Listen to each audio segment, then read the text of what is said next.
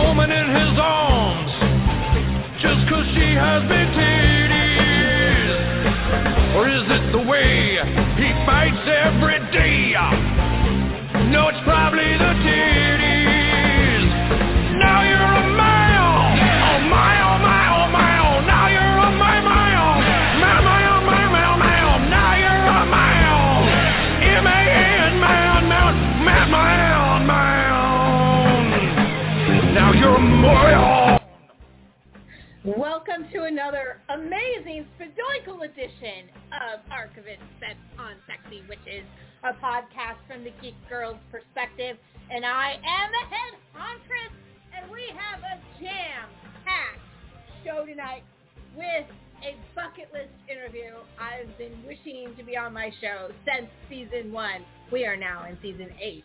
That tells you how long I've been wishing, but I've been a fan of this gentleman for much longer. DIAN BACHAR, Choder Boy himself, is going to be on the show in the second hour. We're on at a special time. Usually this is our second hour at 10 o'clock Eastern, but we moved it an hour so we could get this gentleman on the show, because I will move mountains for Choder Boy. I will fight Russians for Choder Boy. I will walk the ends of the earth for Choder Boy. But first, we got some business to take care of. On the other side of the line is one of my regular panelists, the Dirty Southern Sorcerer from Atlanta, Georgia. Please welcome back to the show, Nathan, the voice of violence, Hamilton. Welcome back to the Sexy Witches. Hello, ladies, gentlemen, and everything in between. It is an absolute pleasure to be back here talking to all of you tonight. Yeah, we're going to talk a little bit of wrestling for the first half hour here, because a lot's going down in the professional wrestling world fandom and out there. Also, in the next half hour, the other Sexy Witches will be joining us for a quick Oscar preview and our predictions for what is about to come this weekend. And it'll lead into our interview with DIAN BACHAR, who is in Nightmare Alley, one of the Best Picture nominees. So this is going to be a very busy, busy show. I am very excited. I hope you're up for the challenge, Mr. Nathan Hamilton. Oh, I'm always up for the challenge. Oh, excellent. Speaking of challenge, there's been a lot of things happening in the wrestling world. Where do we want to start? Oh, God. I guess the most fitting place to start would be by paying tribute to a legend that we have recently lost. It's a man that has been a part of a lot of huge wrestling moments that I remember watching as a guy. I remember watching Monday Nitro when the 1-2-3 Kid got his shock win over him. I remember the birth of the NWO and when the whole thing happened. Like, Scott Hall has been involved in so much coolness over the years, and he left a huge footprint on the wrestling business, and rest in peace, Scott Hall. Razor Ramon for the rest of us laymen. Scott Hall. I am not as familiar with him as you may be, sir, because he was a little bit past my time, though I do remember him, and I always thought he was one of the sexiest wrestlers in WWE. So that's got it going for him, and he was also extremely talented. So what would a lot of people have been giving this guy tributes? Like, tributes have been coming out of the woodwork for Razor Ramon. What would be your one single favorite moment you can remember of his?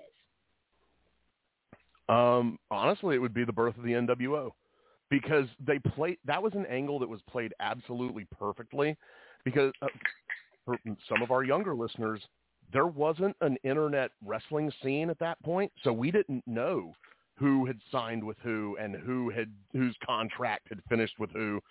So you would just be watching wrestling one night and someone from another company would just poof pop up and you're like, holy shit, what's going on?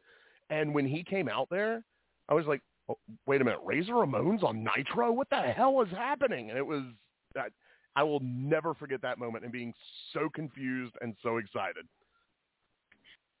We also talked about actually cosplaying the NWO. You and I, actually. Yes, we have. So, and the NWO, even for people like myself who had kind of checked out at wrestling, we all knew about the NWO. Everyone did. Who didn't know about the NWO? That shirt was ubiquitous. During like 97, 98, you didn't go anywhere without seeing someone wearing an NWO shirt. 97, 98 is going to play a very prevalent role in this episode because Orgasmo came out in 1997. So this is a very pinnacle years for us. Speaking of pinnacle, we are going to go, we just found out that we are going to AEW on May 4th here in Baltimore together. So yes, that's indeed going to be and they just had their awards today, like this afternoon. And we don't go into too deep. It's not like Metzler's votes or anything. But, none of it was surprising in the sense that we all knew that the best duel and the best stick was going to be CM Punk and MJF, which if you've been living under a rock, you would figure that one out. Britt Baker got best most fashionable, and the Lucha Bros got best tag team. So what else in life do we need? I mean, Kenny Omega, maybe, but I get well, Kenny. It was his first appearance on AEW since he lost the belt, so it was nice to see him, and I hope he gets better because I actually miss his ass so much.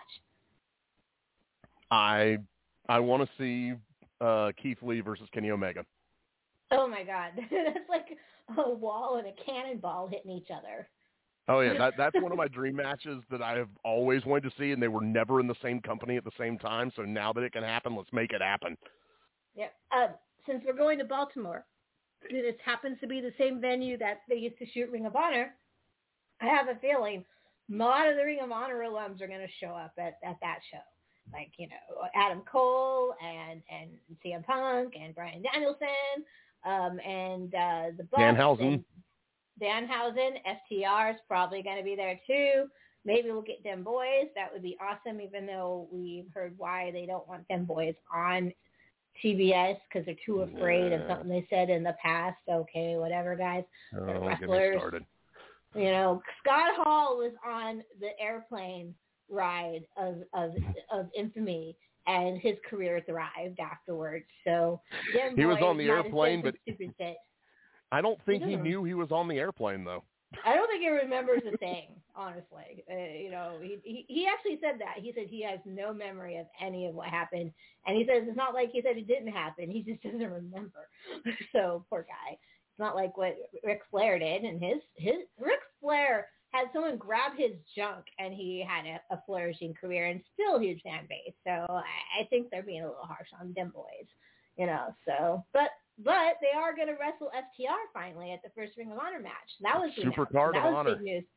Yeah, so, so we've got some big stuff happening because Ring of Honor is about to relaunch.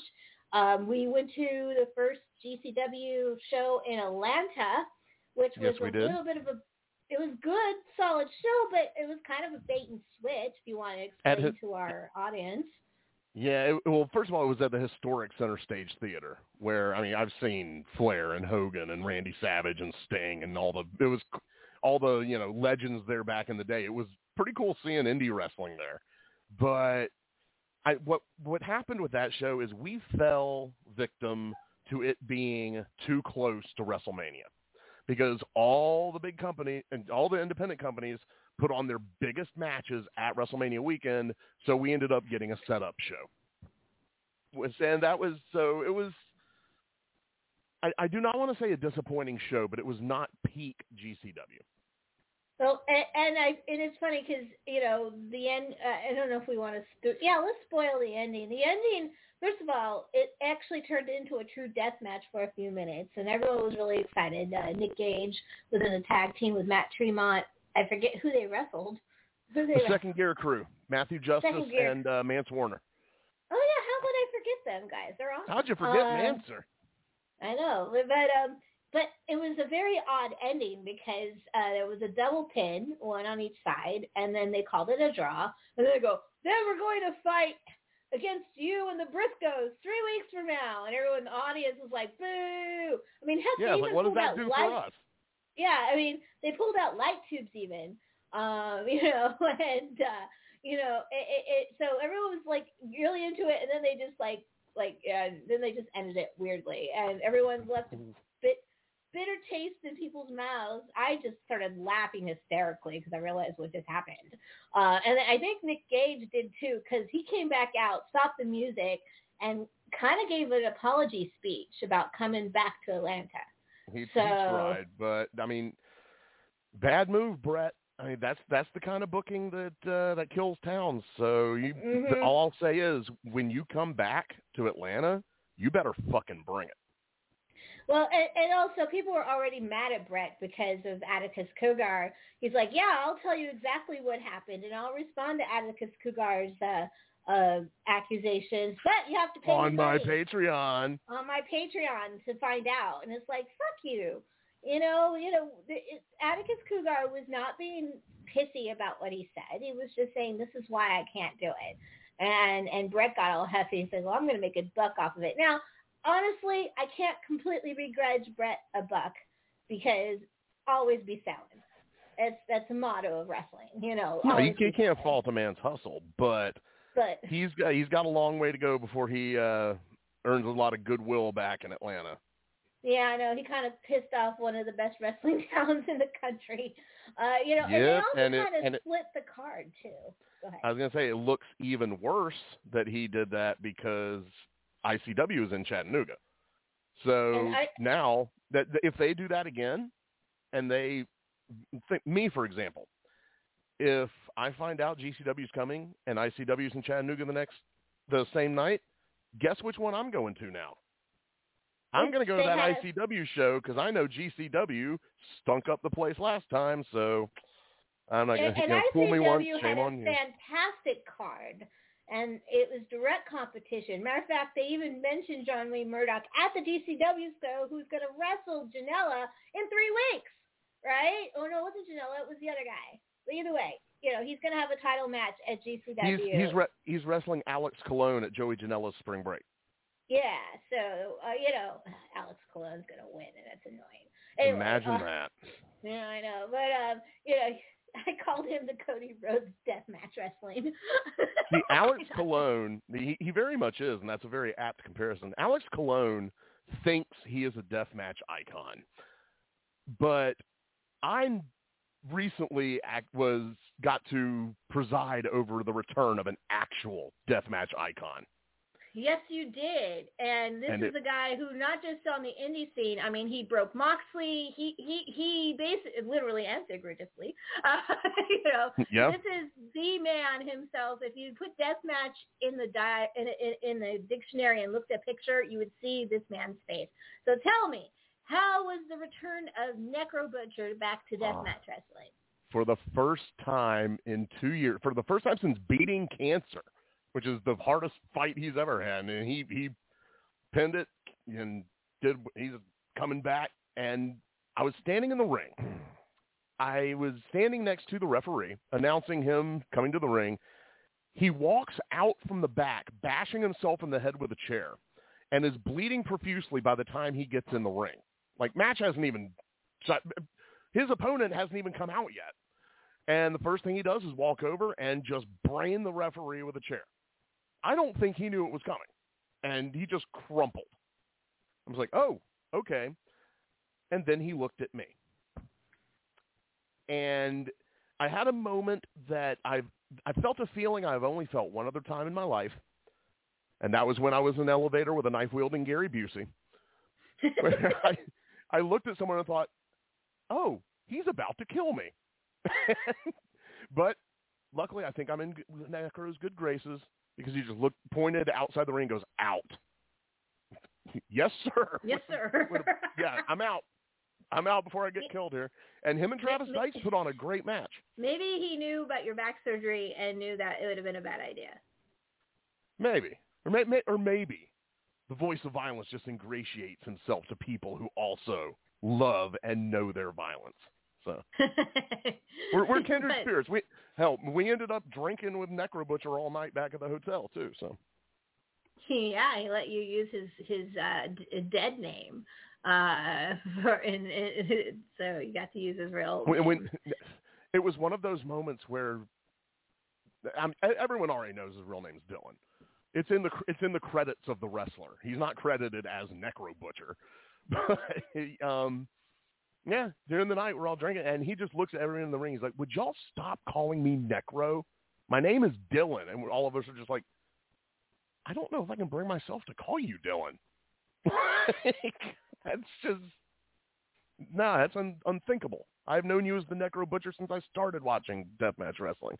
So that was a great show. It was a tribute to New Jack. It was put on by TPW in good old Rocky Top, Tennessee. And if you're in that area, April 2nd, TPW has another show coming up, which is going to be awesome. And they're going to have a wrestling show, and then they're going to roll out a big screen at the Chatterbox and stream the first night of WrestleMania. Oh, that sounds like fun. Which is going to be a really cool night. So I recommend anyone in that area check it out. Are you going to attend that?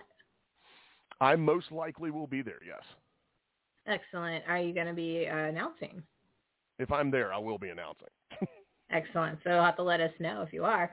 We are going to have a show next week on the 30th to recap the Oscars. So if you find out by then, let us know. Will do. Excellent. So is there any other major news we need to talk about before we move on to movies? Any other major news in wrestling? I can't really think of any at the moment. Did Cody Rhodes actually sign? No one knows for sure. I think he did. We'll find out when he walks out on WrestleMania. That's when I did see a note from him. He was on a podcast recently. I think it might have even been Unrestricted. And he said that even with the other people involved, that's how he phrased it.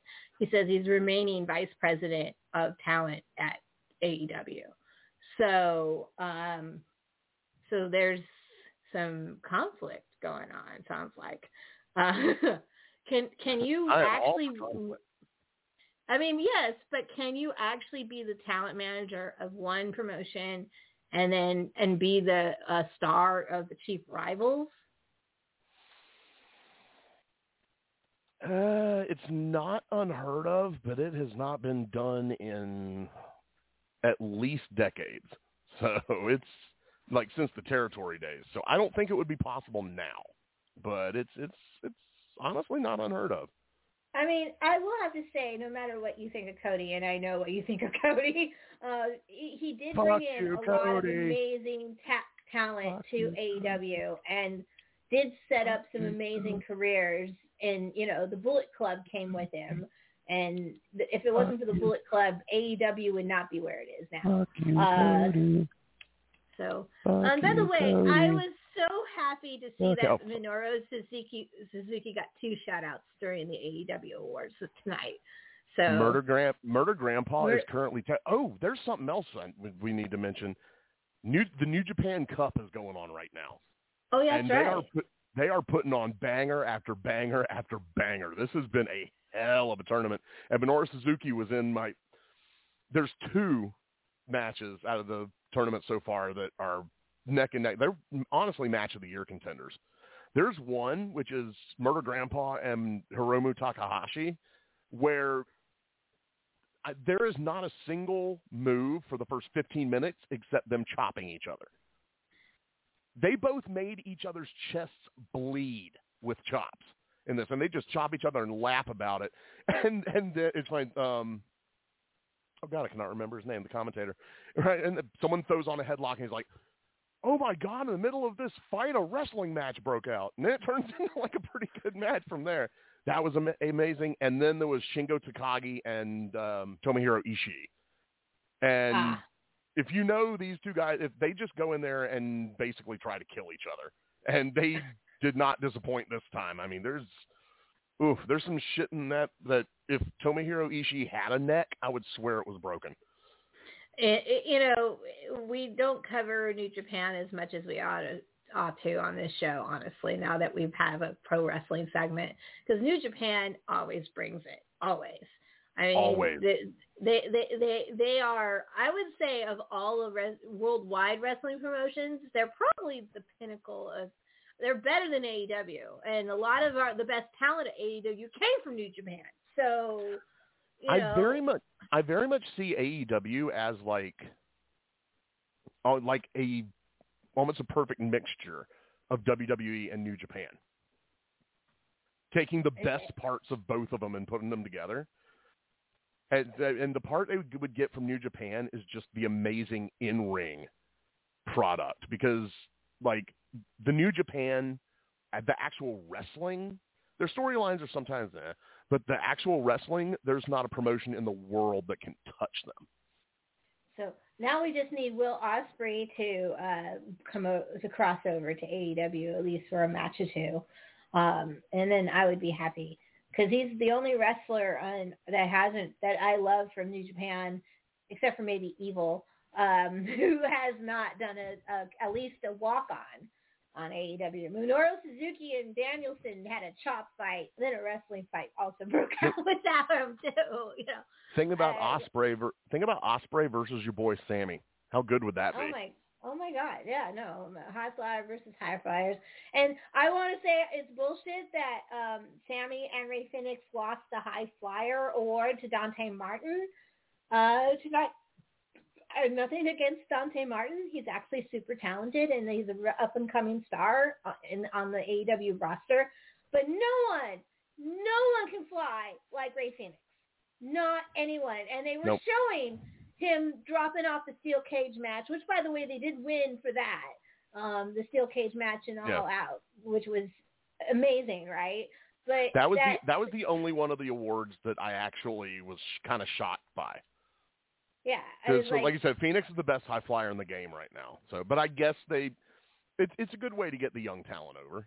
Give it to Dante.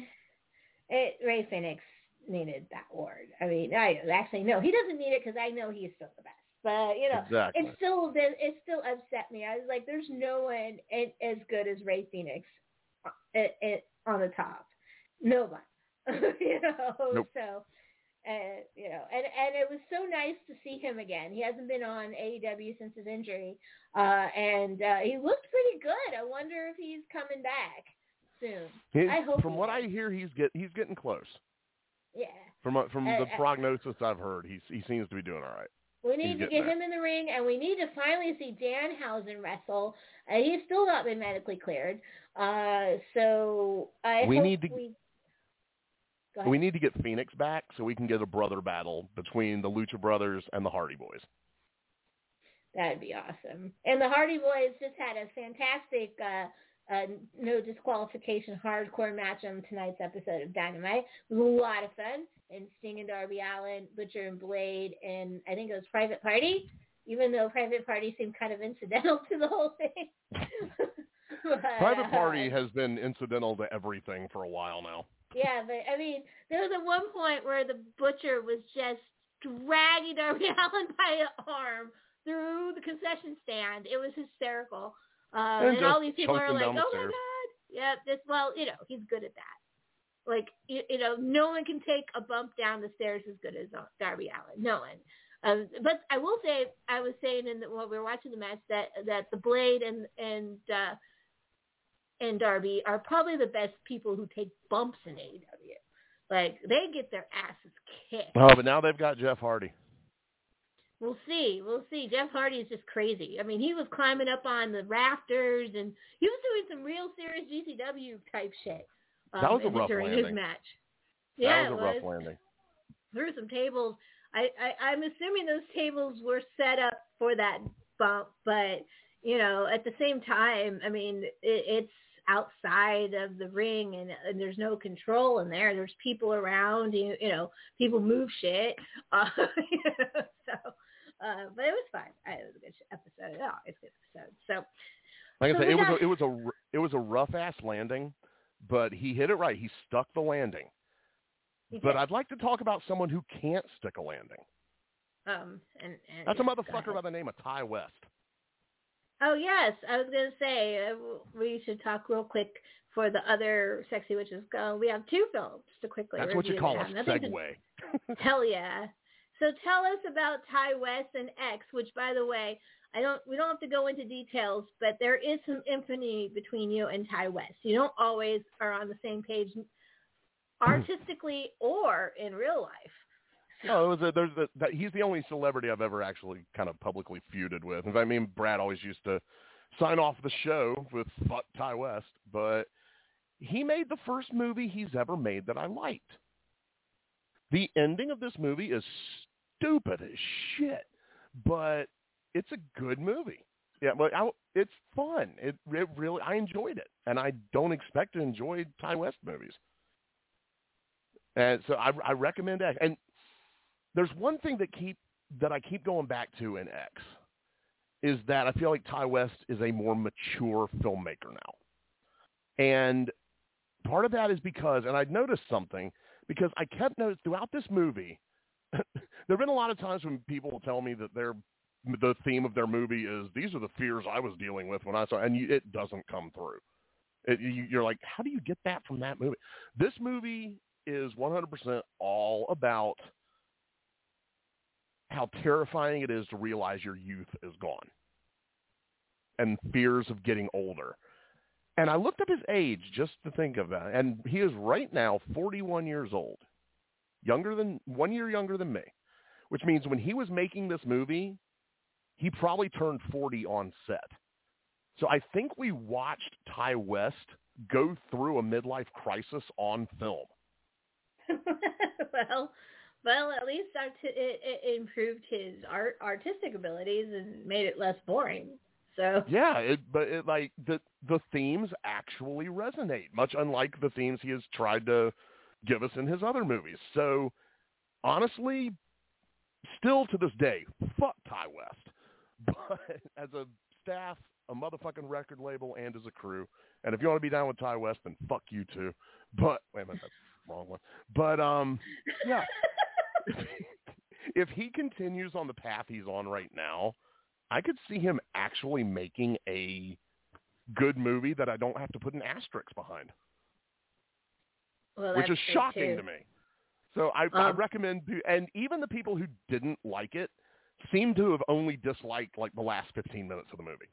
That seems to be the consensus. And speaking of dumb, but I'm also happy I saw it. The FP universe is expanded. It has adjacent things like the Slayer videos, for example. And BJ McDonnell, who is the director of Hatchet 3, he also directed, was the drone director on Shazam. And he also was the drone, one of the camera operators on the FP universe. And he had a movie come out called Studio 666, starring, of all people, the Foo Fighters and David Grohl. and J-Tro was in it. And so it was kind of neat to see the Jason Tross on the big screen and something that's not his movie. Makes me excited. And you got to see it too. I did. It reminded me kind of like a Beatles movie or a Monkees movie or one of those where the band plays themselves and gets put in wacky situations, only really bloody. I really enjoyed it. It was kind of fluff, but it was fun fluff. And I like fun fluff. What'd you think? It was definitely junk food. That's kind of how I felt about it. You know, there's just a lot of junk food in the movie too. So it seems to be a centered theme about it. But I like the location that they shot in. That house is very famous in LA. Matter of fact, I'm sure when Aaron can tell us more about it, but I believe the Red Hot Chili Peppers also rented that house at one point and recorded Blood Sugar Sex Magic there, and a few other people own that house. So, you know, it changes hands a lot. So I thought that was pretty cool. So if you're into Hollywood, you know, history, that was a really fun shout out. So I do recommend when it comes out on streaming to watch Studio 666. If nothing else for our boy Tre-Tro and BJ, because you know, we need to support. That's still in theaters. That is still going in theaters. Go out. Don't wait till it comes out on streaming. Get your ass to the theater and see it. Well, yeah, if you can. I thought it was gone at this point. You blink, you miss it. But, there's still a few places it's hanging on. So, I mean, you've got a couple of movies out there right now worth seeing. I won't say anything for Batman because I'm probably going to go see that next week because I haven't seen it yet. But you've got a handful of movies out there worth seeing right now. So go out there, support your theaters, especially if you have independent theaters in your area, and go watch some movies, man. Yeah, no, Studio 666, and the Batman is worth seeing. We'll talk about it on another episode. We just don't have time right now. You know, and X, well, Ty West actually broke his own mold, so we're excited there. But none of those movies will be nominated for an Oscar or are nominated for an Oscar at the end of this weekend. So the day Ty West gets nominated for an Oscar, that's the day I give up on cinema. Now, BJ may be someday as a camera operator. Well, yes, I don't know absolutely. if you noticed, he is super, super talented. And let's bring on the rest of our sexy witches who both reside now in Orange County. So please welcome to my show, one of my favorite co-hosts, and also the person who brought our guest into the Sexy Witches Coven. Please welcome to the show, Ravyn, Jazper-Hawke, the Enchantress of Nevermore. Welcome, you're on with the Sexy Witches. Yo, I'm actually in LA County because I have to be in the one with 20 million people for some reason. But, yeah, we are neighbors. Excellent. And, of course, we got my ex-cousin, but will always be my cousin in my heart. Please welcome to the show, Aaron Cogan, the Warlock of Orange County. How you doing? I am very well. How are you tonight? Fine. Now, did you hear what I was talking about? The house in Studio 666 was like this way famous house. I'm pretty sure. That's actually in Encino. That's in the Valley. And I was trying to remember other movies that have been filmed there, but I know for sure that Foo Fighters recorded one of their albums there. Yeah, I'm pretty sure like a lot of people have used that house, like movies and music. Like I said, I'm pretty sure it's the same house Blood Sugar Sex Magic was recorded in. You know, so which by the way was one of my favorite albums. So I was very pleased to see it. Yeah. So welcome. The whole coven's here. We have about half an hour, not quite a half an hour, till DIAN BACHAR. DIAN BACHAR. Exciting. We got to make sure we say it comes on the show. I mean, for our horror geeks out there, I mentioned ORGAZMO, but for horror geeks out there who don't know Cannibal the Musical, you know this guy. You've seen his face, and if you know basketball, he's the giant pineapple.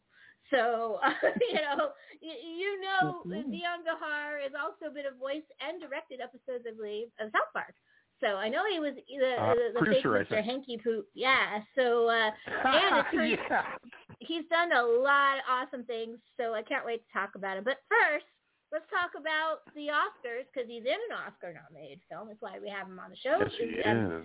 Nightmare Alley, Guillermo del Toro. Though Nightmare Alley does not sound like it's going to have any chance of winning Best Picture. No, unfortunately. And as you said, we're out here in L.A. We see the ads aimed at Academy voters like y'all see ads during election season. Right. Try to watch Jeopardy and not be an ad, available for your consideration every effing 5 minutes. But, oh yes. That's and billboards. fascinating, actually.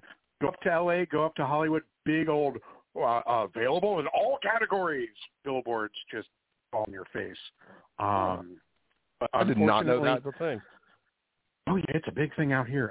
This is company town, Yeah. But as far as Nightmare Alley, which I adored, it doesn't appear to have the buzz. Not enough people saw it, and that's an effing crying shame because it was brilliant. That just blows my mind that it didn't enough people saw it. Like I. It was on HBO Max. I mean, all of it. On HBO Max and Hulu. And I guarantee you, 100% of the sexy witches have seen that movie. Nathan just finished watching it a couple days ago. Finally saw it.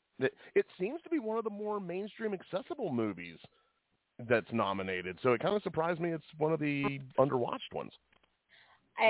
It's very weird. And the awards it's going to win, which I believe it's got a good shot at production design and makeup and hair, are not going to be televised. Yes. So fuck those guys. Right. Matter of fact, I want to talk to DIAN BACHAR about that, because it turns out that DIAN BACHAR is also as much of the FX makeup whore as we are. So, so we got to talk to him about that, because, I mean, oh my God. The one thing you can't say about that movie is that the makeup was amazing, and the costumes were beautiful. Yes, it was. It's a Guillermo del Toro movie. Of course it was. Mm-hmm. Yeah, it's the same guy who did Shape of Water did the makeup. So not surprising there. So I'm going to go out on a limb. I think I know which movie's going to win. Interesting. Yeah, I'm making a prediction right now, and it's going to be a surprise. I think it's going to be Coda. Really? Yep, it won the PGA and it won the SAG. The only one it didn't win was the DGA, and that went to Jane Campion, Power of Dog, which I'd called from the beginning. I said Jane Campion's got the Director's Award this year, but I think Coda is going to be the upset win this year. Wow.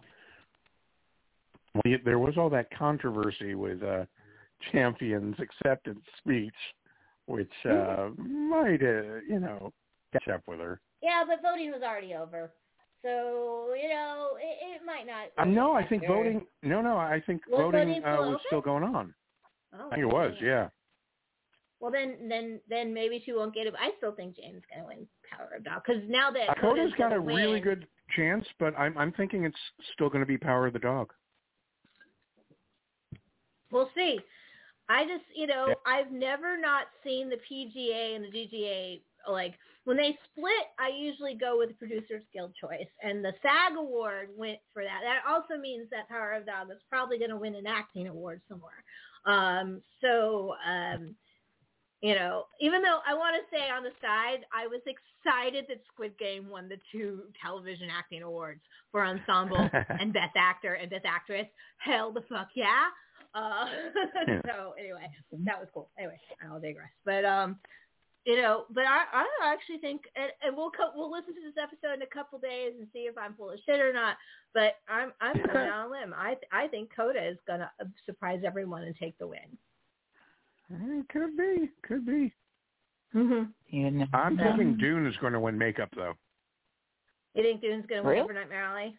I got Dune for makeup, and I have Schnabany Cruella de Vil for costume. I would hope that Cruella de Vil wins for costumes, because they were delightful. Yeah. My favorite one was the moth costume. The moth dress was so cool. It's gorgeous. It's gorgeous and terrible all at the same time. It's exactly. Oh my god. And the fake Herods was awesome in that movie. So I would hope, but once again, it's not being. I don't think they're showing costumes either, right? That's one of the words they're not going to show. They'll show it. It's just like, here's a recap of what you missed. Like previously, earlier this evening, awards were given in the following categories.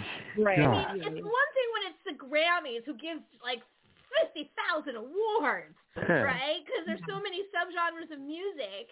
But, there's only, 24 awards total in the Academy? Yeah. And there should be more. It's something really small like that. There should be, like, a stunt coordinator, too. We keep saying that. We're not the only ones who said that, by the way. There's actually a kind of a big push in Hollywood, I've heard, of people trying to get stunt coordinators an Oscar. And it should have been for years. So, like when you go to the movies, there's not 24 credits. There's like 2,400 credits, and they all have their own rules. And they bitch. Go ahead, Ravyn. I'm sorry. I'm so annoyed with this. Only pulling out 24 is just, it's a facade. That's not how a movie is made with these 24 people. They are very key parts, but there's also a ton of other key parts. Well, and here's the thing. They bitch constantly that one of the reasons why the ratings are so low is because they don't have mainstream films nominated. A stunt coordinator award would get some mainstream films nominated. Yeah. Because they have, like the Batman, for example, would have a chance of getting an award. Yeah. Even though I would say maybe in a year's time, the person who did the art direction for that film should probably be nominated. I don't know if you saw that, but holy shit. It was like the guy vomited every favorite Gothic building in every United States city he could find. If you even look at one point, there's the tribute building from Oakland, California is in a shot. So, but only I would know about it. I have the categories here. I have the categories here that will not be shown live on air. They are documentary, short subject. Really stupid not to show that because those are your future directors. Film editing. Can't think of anything stupider not to show. Is there anything as important as an editor? Why do they always pick on maybe editors? Possibly the director. Catering. Makeup and hairstyling. You guys are idiots because that's nice and visual and everyone wants to see that. Music. Original score. I'm flabbergasted that they wouldn't show that. Production design. Short film animated. Short film live action. And sound. What the hell, man? Which used to be two separate categories, which used to be sound mixing and sound editing, and has now been folded into one category, which we're not going to show you live on air. Yeah.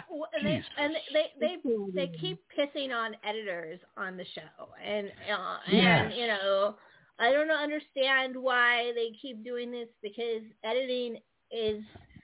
The editor-director relationship is sacred, and I don't understand why they don't have. I mean, at least they're allowing cinematographer to be aired. I mean, which doesn't make me feel that much better. But what does make me feel better? Here's a prediction that I think is actually going to happen. I think The Summer Soul has got the documentary feature. Yes. Yeah, I think you're right. Yeah, I think it got it. It won the best documentary at the Producers Guild Awards. Once again, I usually default to who wins Producer Guild, who's going to win the features and the Oscar. And Summer Soul, as we all know, all of us just loved it. Ravyn had it as her number one film of the year. Yeah. So, the dark horse here would be Flea. Yeah, Flea is cool. I saw Flea the other day. Flea is actually really cool. Nathan, you liked Flea. Flea is an animated documentary, but it is so cool. You're right about that. Yeah, I'm interested in seeing that. An animated documentary about what? What is it about? I'm like so tired. I can't even remember now. Oh my god! It's about a. Sorry, go. No, you do it. Oh, I beg your pardon. It's about It's a Danish animated docudrama, and it follows the story of a man under the alias Aman Nawabi who shares his hidden past of fleeing his country for the first time. Interesting. It's there's Mideast themes, but it's not a Mideast movie. That's why I was like having a hard time explaining it, because it really is an international movie. So it's cool. I do think Flea might be an undercard for the winter, but I think Summer of Soul has got it. I think you're right. Yeah. So we'll keep our fingers crossed. I just feel kind of like I'm going to be invited to a party that I don't know any of the people, because all of my favorite categories are not being shown. And once again, I want to say that they don't know their audience, because they have low ratings, but the same core people have been watching the Oscars and watch them every year. And they don't give a shit about best actor and actress and director. Well, they do director, but actress and actress and best picture is not even that important. It's the smaller people. It's the below the line awards that matter. Because there might be a chance that your friend is nominated, and I have had friends nominated for Oscars. Eric Layton was nominated for animated supervisor for Nightmare Before Christmas. So I'm never gonna know Michelle Pfeiffer. But I know B.J. McDonald, right? I know Sarah Trost. Sarah Trost has got a huge chance to win an Emmy with the Gemstones. There's a chance someday she might win an Oscar. But they're not going to show it on air. I mean, everyone deserves their moment to walk on stage. That's the moment everybody. Do you remember the year that they actually stopped it, where they didn't allow certain awards to walk on stage? One of them was documentary short, and the woman walked up to the microphone and goes, "This is Bullocks." And that was her acceptance speech. I don't remember that. Well, this year they're taking that off so Twitter users can vote for their favorite film. Hashtag Oscars fan favorite. That's what you're going to see. Oh, good. Yay. Just what I never asked for. Thank you. I mean, what are they going to fill the time that the awards would have been shown with? More bad montages? Commercials. Probably. Right. Interacting with the audience and being like, haha, you don't have your mask on right now. Haha. Oh, God. You're right. Oscar Mayer. Here's the Stranger Kids cast. Everyone take a Baby Bell. That's what it's going to be. Oh, Jesus. Oh, man. My. Letterman was back on. Oh, my God. That was so much fun. Yeah. I also defend Seth MacFarlane's hosting. I thought his hosting was fantastic, and people did not get it. And I totally got it. Yeah. So we have multiple hosts this year, right? They're breaking it down. Yes, 3. Relay style, I think. Who is it again? I forget. I haven't been paying attention to the Oscars like I usually do. It's Year of the Woman, so it's 3 women. It's Amy Schumer, Regina Hall, and Wanda Sykes, and I'm most excited for Wanda Sykes. I love Wanda, but honestly, all 3 of those women are really funny and solid people. So I don't see any issues with them being bad hosts. So we'll see. I just don't understand I'm still going to be sore about them taking my editor award away, because so it makes us especially. You're right. Okay. So is there any outlandish predictions? I mean, we think Encanto is going to win, but the wrong song was put up for nomination. It'll probably win feature, right? Because it had all the momentum. Yeah. So, but I don't remember Encanto yet. But you haven't? No, I need to. But I did watch the Mitchells versus the Machines. Yay! That's on, I think it's on Netflix. Yeah, it's on Netflix. I think, is it? I thought it was, oh yeah, no, you're absolutely right. It's Netflix, sorry. Yeah, I think Netflix and Sony in a side fling. And it was really good. Yeah. I really liked, there's one of the main character is queer, and if you're queer, you'll figure it out right away, and if you're not queer, you'll figure it out later. But I mean, the feature category is very, the animated feature is very solid this year. And there is also a possibility that if Flea doesn't win documentary because Summer Soul's going to win, that Flea will win here, because it's also nominated for animated feature. Right. So there's a chance of an upset, and it would be kind of cool to see an adult, film win an animated feature. Because usually it's a kids movie.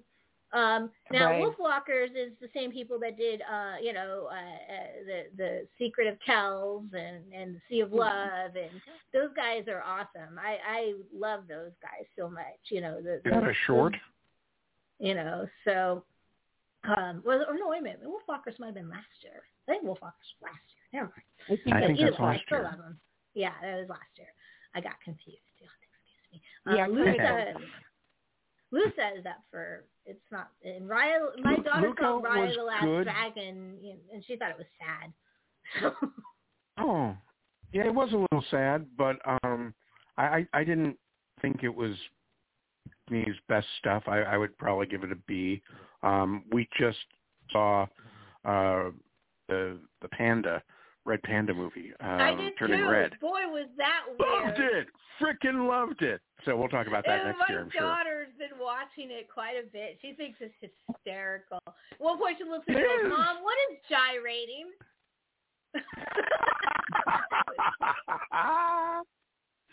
Right on. Does she want a Tamagotchi? Yeah, so, oh my God. She said that her favorite part of that movie is all the food. Wrong. So, yeah, so this is what she said about it. Because she Evil thinks Genius is right. Boy bands are cringy, according to the Evil Genius. So.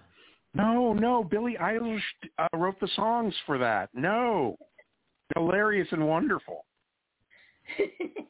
Well, I think it's just in general boy bands are cringy. It's not necessarily that. Okay, well, yeah, not really wrong. Yeah, but I would highly, once again, there's actually this has been a solid winter for movies.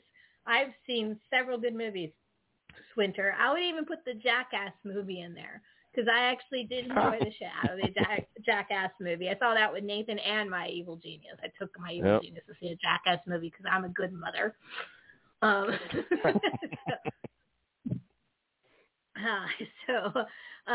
Is there anything we want to say? We got about 10 more minutes before our DIAN BACHAR calls in. I'm still counting down. SHPADOINKLE. I got Hans Zimmer. For Dune for best score. But how would we know? Because we don't get to hear it. Yeah, you're not going to see it online, but God damn it, I love scores. I listen to soundtracks probably more than the other music, and it's important to me. An interview with Hans Zimmer on Turner Classic Movies about his Dune score. Didn't see that. Well, how was it? It was really good. Ben Mankiewicz interviewed him, and he picked like 3 movies to watch. It was pretty cool. But I'll have to look that up. Yeah, when he was scoring for Dune, he had no idea he was scoring for the small screen, and he said that if he had known, he would have scored it entirely differently. So it'll be interesting to see if he wins. It looked like he was kind of mad about it a little. He was still very gracious, but he's like, the way the sound comes through in a theater versus when you're at home is much different. So it's a massive score too. It's beautiful, yeah. Yeah, it's a beautiful big effing score to go with a big effing movie. So I actually understand that criticism of his, or quibble, or whatever you want to call it. Sure, yeah, we'll go with quibble. That sounds good. Well, we didn't talk about one award. We usually always talk about it. Writing. Oh, yeah. Yeah. We've got one of the Coens, right? And Don't Look Up won the Writers Guild Award. Matter of fact, it tied with another film. I forget what the second film is. It might have been Coda, actually.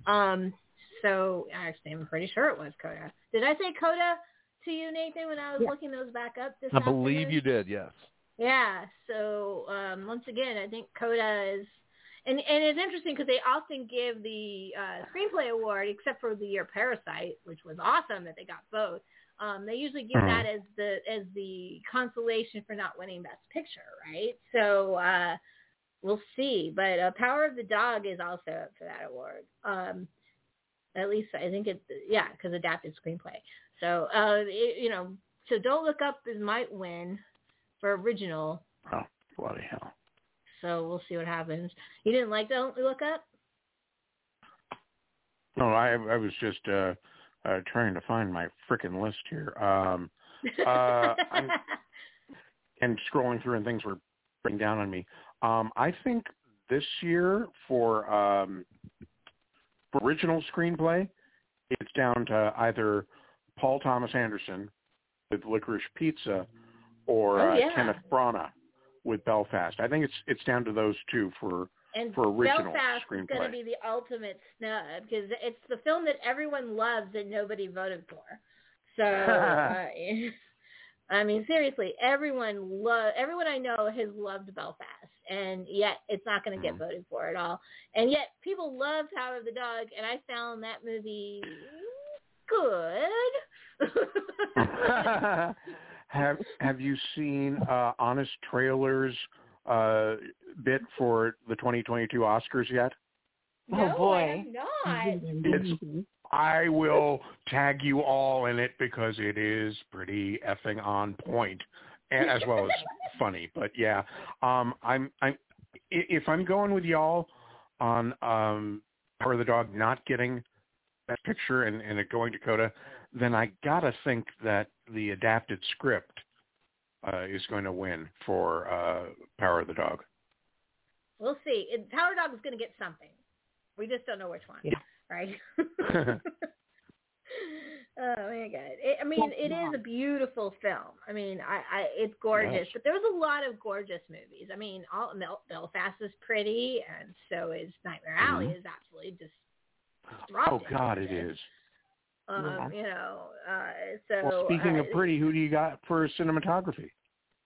I'm not really sure. I mean, that one was one of the tightest races, if I remember right? Yeah. I actually probably squeaking out Power of the Dog on that one.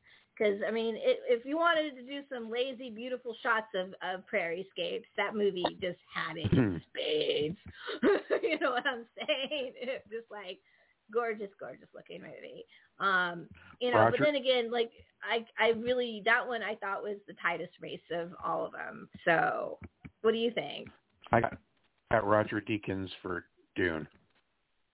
Dune? I agree with you. I think Power of the Dog is right nipping at its heels.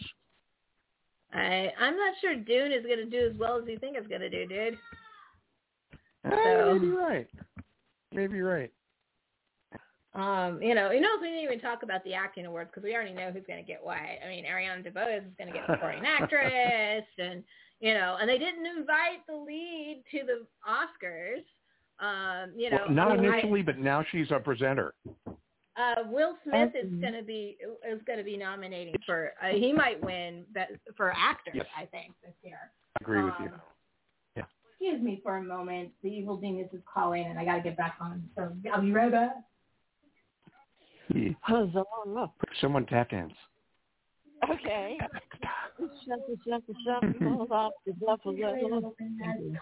Right. Should I not mention that I think Dune is going to take visual effects because I'm apparently the Dune guy now? You seem to have a partial opinion there. It's going to take visual effects. Damn you all to hell. I want to give an underdog card on that to Free Guy. I just saw Free Guy. That movie was better than it had any right to be. Better than Spider-Man No Way Home? Better than Shang-Chi and the Legend of the Ten Rings? Oh, Shang-Chi was a beautiful movie. Shang-Chi was Thank awesome. you. Don't get me wrong, but Free Guy surprised me, like how good that movie is. And with the Evil Genius watching it, there were a lot of references I didn't get. Like she goes, "Oh, that's Fortnite." I don't know. So, yeah. And she's like, "Oh, those are real YouTubers. I watch their channels." I was like, yeah. So that was kind of cool. Like watching it with the. Yes, I will know. eat a sandworm if Dune doesn't win visual effects. You heard it here. I mean, all right. Well, that's a big friggin' meal, man. Well, yeah. Live on the air. What? My guest is ew. calling it.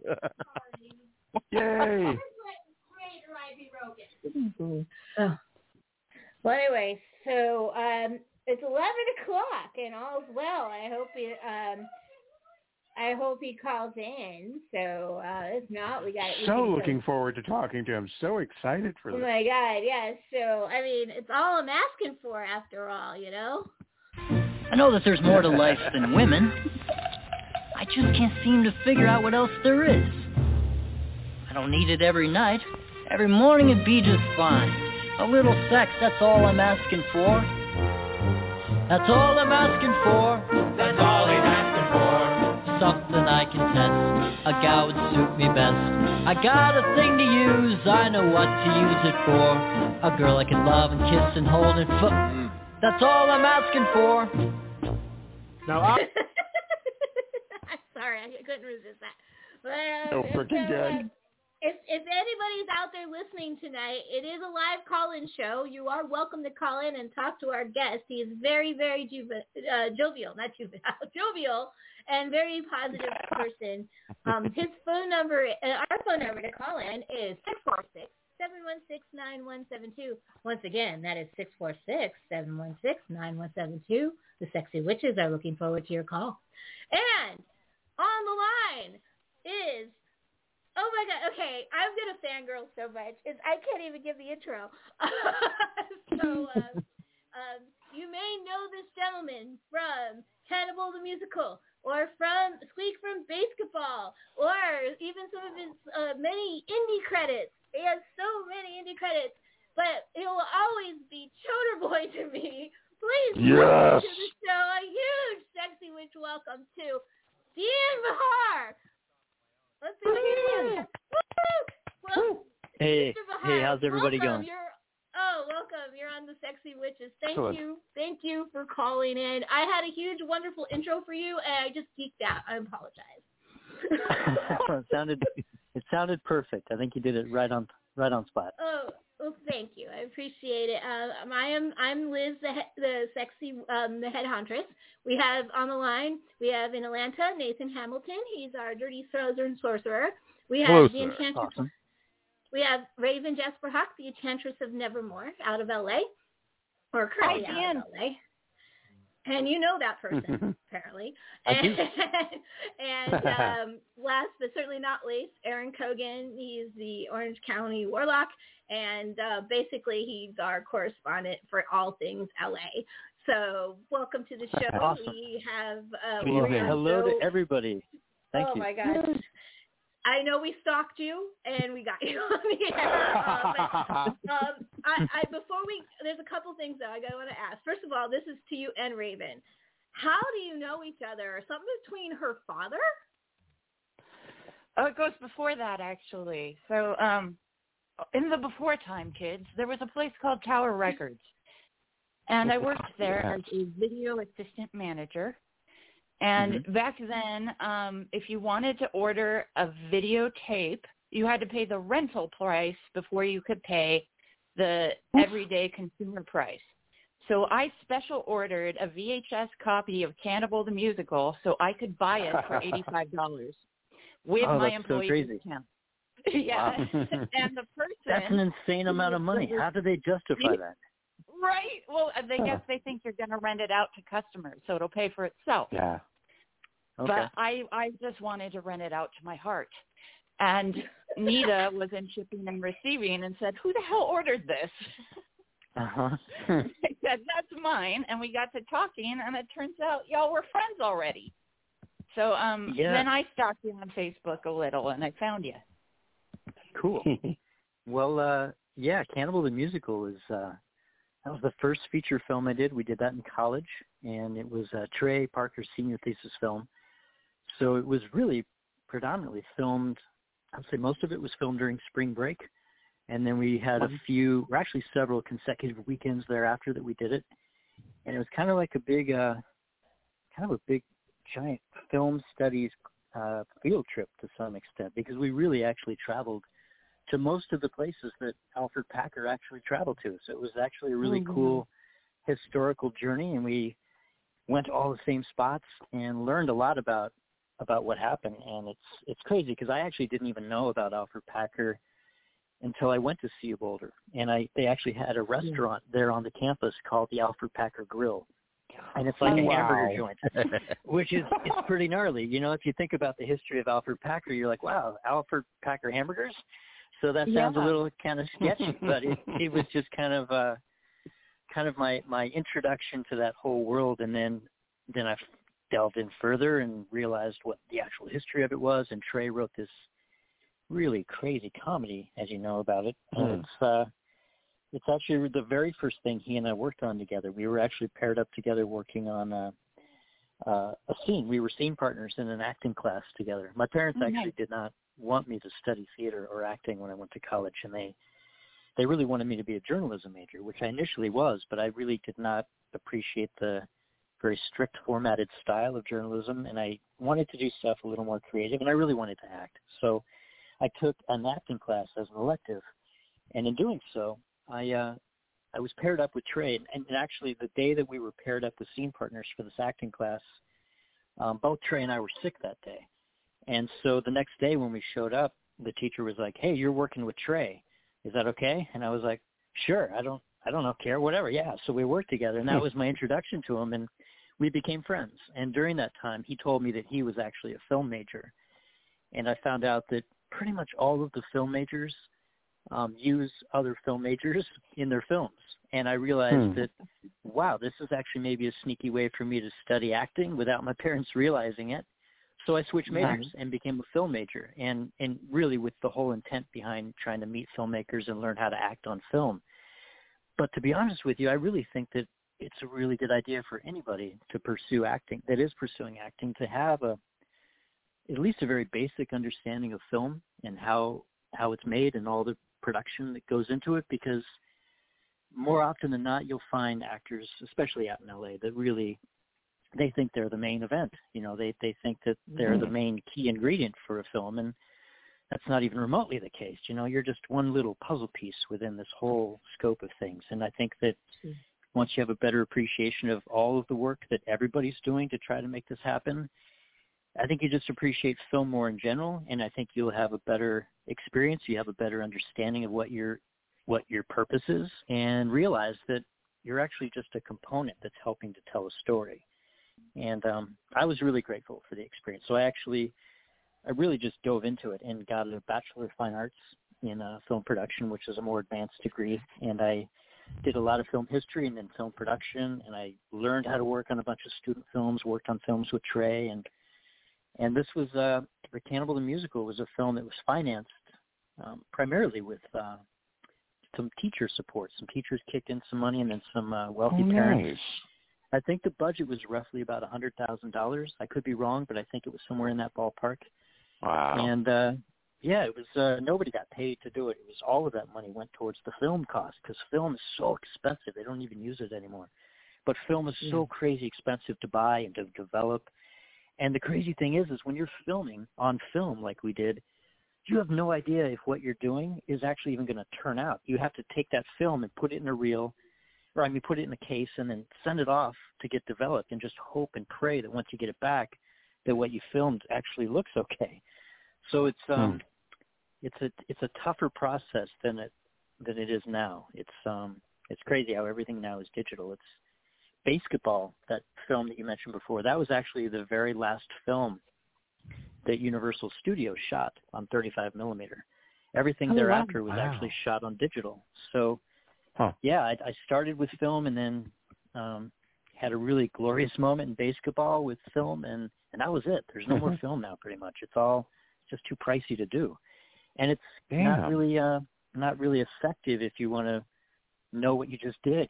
It takes too long for the turnaround. So digital has just come so far. I mean, we were experimenting with video and stuff back in college, but everybody was really gung-ho about film. You know, video was kind of poo-pooed in a way. It was just kind of like this fringe thing that was done for maybe art projects, but it wasn't considered a really valid tool at that time. So things have changed quite a bit, because I also learned how to edit film on a big Steenbeck machine, which is literally cutting and slicing strips of film and gluing it together with tape. And that's awesome. And I learned how to use a big Steenbeck machine, which it's a completely obsolete device now. So a lot of what I learned isn't even necessary anymore. So it's kind of sad in a way when I look back and I'm like, shit, I learned a bunch of shit that doesn't even matter anymore. But I did get a great understanding of film history, so that was cool. Well, it matters to me because my title of my show is Archivist Bets on Sexy Witches, but for 20 years I was an archivist with the National Archives and Records Administration, so it's actually a job for me. And so we had machines like that and duplicators for film because we needed it. To this day, they still use it to make copies of reels. You know, we got the entire, movie phone, the movie phone news collection, movie tones. What is that called? You know which one I'm talking about. Oh, maybe you don't. The past. I don't know. I can. You know, the news Wait, reels. say that. I don't know. The word is escaping me. Describe it again. The newsreels, you go to the movie theater and there'd be a newsreel before your film. Movie tone. Movie tone, yes. So that's what I thought I said. Well, maybe I didn't. Okay. And the past collection, which is like really important. Past newsreels. And I also noticed when I was listening to some other podcasts, you actually got to see Nightmare Alley on silver nitrate. Yeah, that was a really cool experience. It was over at the Egyptian Theater, which is a really beautiful old classic theater in Hollywood. It was actually one of the very first theaters. It actually premiered Ben-Hur. Ben-Hur was there, and actually the whole Egyptian motif they had there was actually designed specifically for the premiere of Ben-Hur when it came out. And it just looked so cool that they decided to keep it that way, and it still looks that way. But Ben-Hur is the reason why that theater was kind of updated with a Egyptian styling, and it's a gorgeous theater, and it's it was a beautiful opportunity because the silver nitrate, as you know, is highly combustible, so it's a dangerous film to even work with, and they actually had to have two very specialized, skilled projectionists there who knew how to deal with that film because it literally can explode. It gets too hot. It's the craziest thing. We had a walk-in refrigerator filled with silver nitrate canisters. You have to keep it cool. It's so dangerous. Yeah. But you know what's so amazing about watching a film that's on silver nitrate is that there's little scratches and things you'll see and all sorts of scratches on the film just because it's old and it's got some wear and tear on it. But the image is so beautiful and crystal clear. I mean, the blacks are so black and it's just it's incredible how good it looks. But with the scratches in with it, kind of gave it a weird feeling of almost like listening to kind of like a vinyl record. When you listen to that and you hear the scratches and pops, and somehow that kind of adds something to it, kind of adds to the music in a way. It kind of adds to the whole feeling of it, I think. And it kind of had that same, I guess that's the best way to compare it. It felt a little bit like that, like I was watching an old vinyl record, but it felt old, I guess is what I'm trying to say. And it felt like I was watching something historical. And that kind of added something to it. And such a beautiful movie. You can actually watch the original for free on YouTube. You can check it out. And it's a great film by Tyrone Power. He was an amazing star back in the 40s. He was kind of like the Tom Cruise of the 1940s. He was mostly doing like action movies. He was like the swashbuckler kind of guy. And when he did Nightmare Alley, he really wanted that to be a showpiece for him to really display finally his dramatic acting skills, because the public really, he was very popular, but they really just kind of regarded him as an entertainment piece. He wasn't really necessarily considered a great dramatic actor yet. So he was really hoping and banking on that film to showcase himself that way. But the crazy thing is when it came out in 1947, which is right when, we'd just gotten out of World War II, and America wasn't really open to seeing depressing stories. They wanted to see musicals. They wanted to see bright and beautiful stories that were more uplifting because they'd gone through hell with World War II. They wanted to see, their climate for the film was just not open to seeing something so dark and kind of crazy like Nightmare Alley. So unfortunately, the movie tanked. It really did not do well. And it really devastated Tyrone Power. And he thought for sure it was going to do better, which is kind of crazy now. You look now at the results of the new updated version of Nightmare Alley, and there again, it didn't do well. I mean, its opening weekend had $3 million. So it tanked at the box office the same way that the original did, which is kind of crazy. But I think that in today's film climate, we certainly would have been more open, I think, to a dark, cool story like that. But, the public was, again, just looking for big action. Like now we're looking at Marvel movies and, big spectacle films.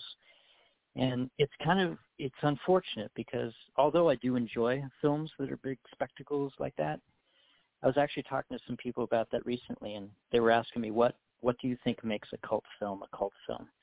And why does a cult film stand out above something like a Marvel movie, which I know none of those movies will become cult films, and this is the reason why.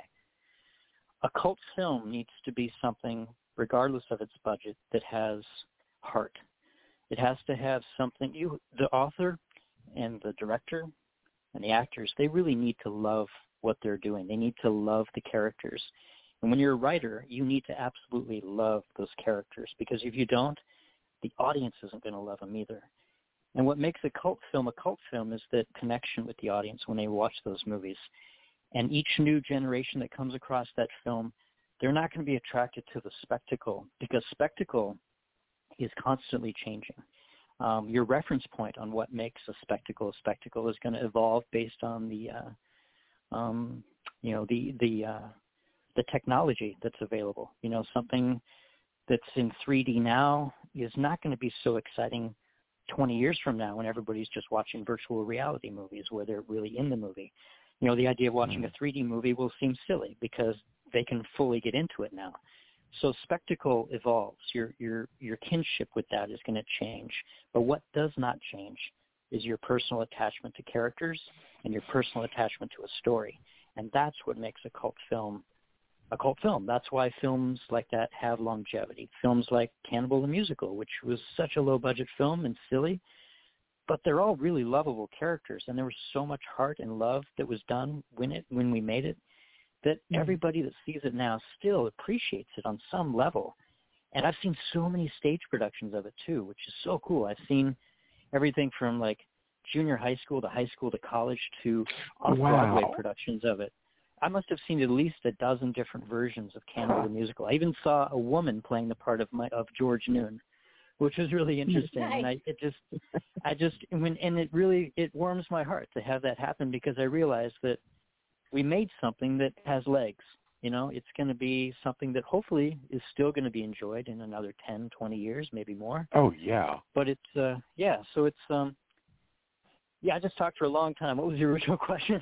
No, but actually you brought it back to your own films, and I wanted to point that out, because a lot of your movies weren't really big hits when they first came out. A good example is Orgasmo, because when a little bit of a confession time, in the late 90s, like 98 or so, there was some bootleg VHSs going around my hood in San Francisco. One of them had, and I still own have my copy downstairs. It had 3 items on it, and 2 items were the 2 Spirit of Christmases that shorts that Trey and Matt made, but the other was a very grainy version of Orgasmo, and those a lot of people had those tapes, and a lot of people, including myself, fell in love with Orgasmo, and it was for years, and it was forever for that movie to finally be released on any kind of format. Cannibal was released before Orgasmo was, and that was the only way we could see Orgasmo, and I will not tell you how many people can quote, including myself, that movie from beginning to end. That's awesome. That's really cool.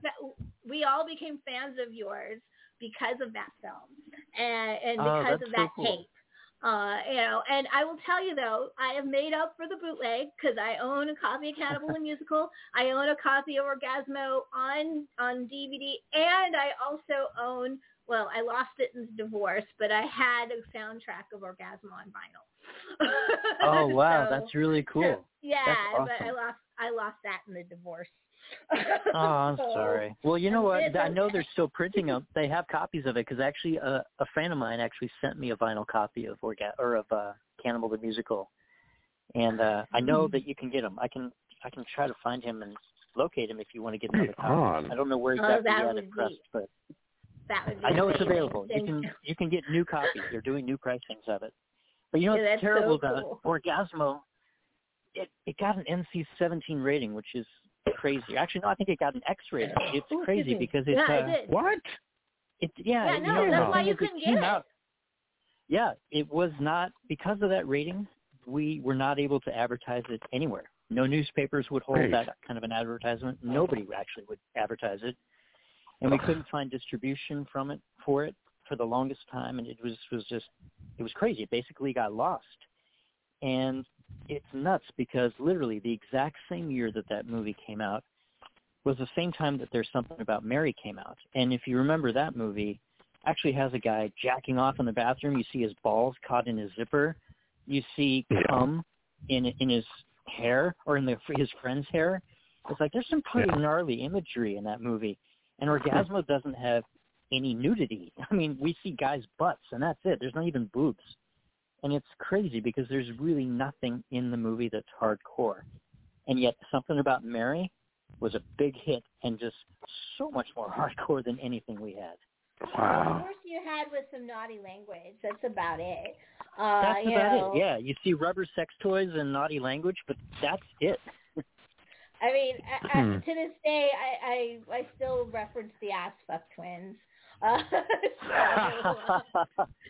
You know what's amazing? I have a funny story. About the Ass Fuck Twins. While we were filming, actually, Trey and I, he actually wanted to take them to Disneyland. So we actually kind of went on a double date with the Ass Fuck Twins to Disneyland. And while we were there, Trey decided that it would be really funny to tell them before we got on each ride that somebody had died on that ride before. So we, like literally before each ride, we're like, okay, now you want to make sure you're really seated well and keep your seatbelt on because 3 kids have already died on this ride. And they were like, what? No. And I'm like, oh yeah. I mean, this is dangerous as fuck. I know it's Disneyland and they don't want you to know about it, but okay, we're getting on another ride here. We're going on the Matterhorn. I want you guys to really stay seated because an old man and his daughter died on this ride. So after about 4 or 5 rides of us saying, watch out because somebody fucking died on this ride, they were, both of them turned to each other and they were like, wait a minute. And they turned to us and they go, you said somebody died on every ride. And we're like, all right, you're right. The game is up. You're totally right. We're totally fucking with you and I'm sorry. And they thought it was funny finally, but they were like, really terrified for a while. and maybe that's why it got the NC-17 rating, even though it didn't deserve it, was because you had real porn stars in the movies. But I know that for a fact that porn stars love doing mainstream films because they get to give lines, they get the catering. You know, I don't know if you had catering on Orgasmo. I don't know what the budget was, but you know, we did. But it was minimal catering. Yeah, so you know, I've talked to a few strippers and sex workers that worked on Game of Thrones, and they were like, yeah, it was great. You know, they love working on mainstream movies, and so you got to work with Casey Lane. What was that like? Yeah, it was. Yeah, I was gonna say meeting the porn stars was really very surreal, and Casey Lane was actually really beautiful. She went through some hard times, so she's had a rough life since then, but when she was working on that movie, I couldn't believe how beautiful she was in person. And literally, when she would show up on set, she'd go straight into the makeup trailer, and they would do her all up in makeup. And I always thought that she looked less pretty with all the makeup on. She actually was gorgeous just as a natural person. She was incredible, but she really felt the need to really glam it up. But it was crazy because being around them and people like Ron Jeremy, who unfortunately is not very popular. He's had some really seedy experiences, but he actually at the time, he invited me and a few of the other actors to go visit an actual porn set. So we were like, okay, yeah, let's check this out. Why not? Of course, this is research, right? So we went to a film set and actually went to a porn set with him. And they did actually have craft services. We were sitting there at a table. What? It was the most insane fucking thing. Me and 3 other actors from Orgasmo were standing there at this craft service table, like eating potato chips, watching people having sex. And the thing is, the scene that we were watching was, it was supposed to be like a fake game show. And there was like these contestants that were supposed to be answering questions, and if they got them wrong, they had to have sex with each other. I don't even remember what the storyline. It was so stupid. But they basically were, they had to fuck right in front of us, and we were just kind of like, oh, my God. And we saw how mechanical it was. But there was this one guy who we called the Sweaty Pirate because he had his hair pulled back. It was real greasy, pulled back in a long ponytail, and he had these 2 big gold hoop earrings. And he could not get a hard-on to save his life. He was, like, pulling on his junk like it was like a rubber band. Like, me and the other guys were actually kind of concerned for him. We're like, this guy's going to break his shit. Like, what the fuck is he doing? He could not get a hard-on. So Ron Jeremy was standing there with us, just observing. He wasn't in the movie. He was just standing there watching this. And he got so pissed off. He was wearing sweatpants. This is the most surreal thing I've ever noticed or ever seen. He gets mad, and he's like, God damn it. He pulls down his pants and had this raging hard-on and jumped in the scene and just started having sex with the girl. And they just went ahead and filmed it and made that part of the movie.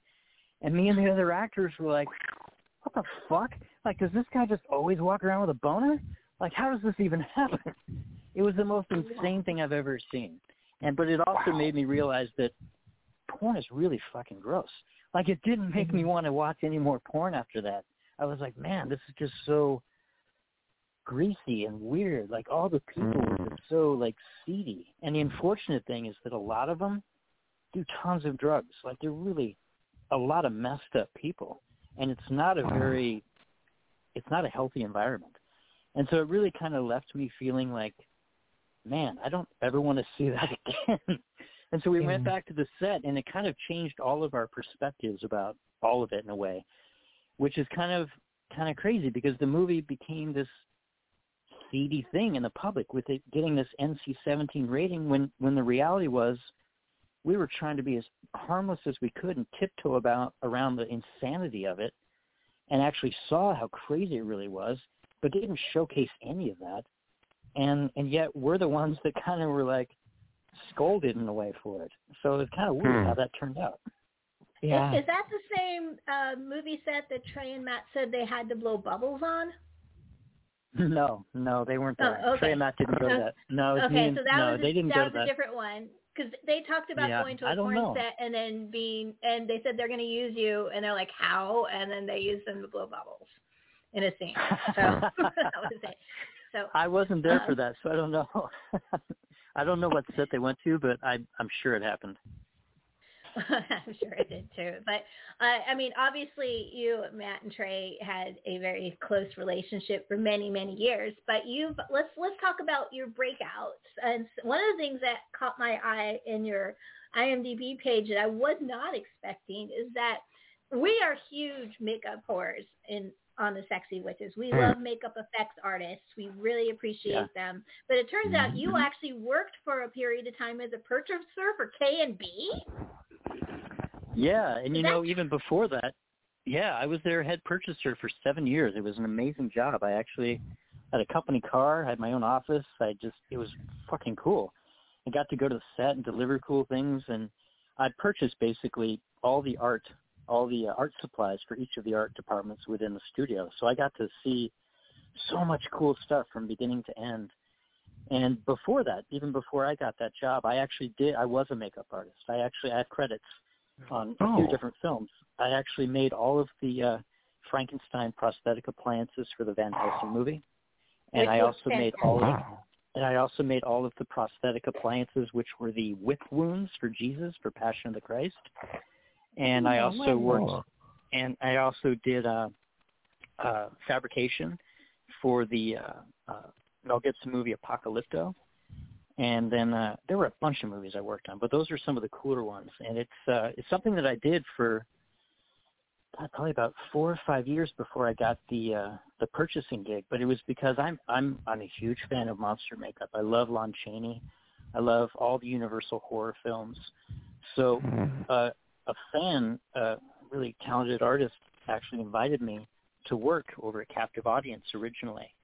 And so I just learned the craft by just hanging out and just trying stuff. And they were really cool about teaching me how to make appliances and learning how silicone can work and how that works versus foam. And it was such a great experience because I really got to see how all the things that I love watching on film, how that's actually made.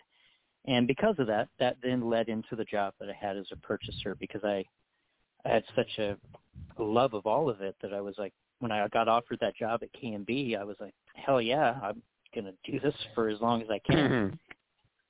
But it's a crazy thing because a lot of those jobs now are being lost to digital effects. You know, we'll have a lot of digital work now, but thankfully there's stuff like, you know, The Mandalorian that's kind of rejuvenating that. And it's, I think the public has kind of spoken well about it and said, you know, we want to see real shit. We want to see tangible items, which I think is always going to register as truer and more heartfelt ultimately on film. There again, it's the spectacle of computer imagery is always kind of cool. It's always going to look interesting, but there's just something about an actual thing that's there being filmed that just adds weight to whatever it is you're doing, I think.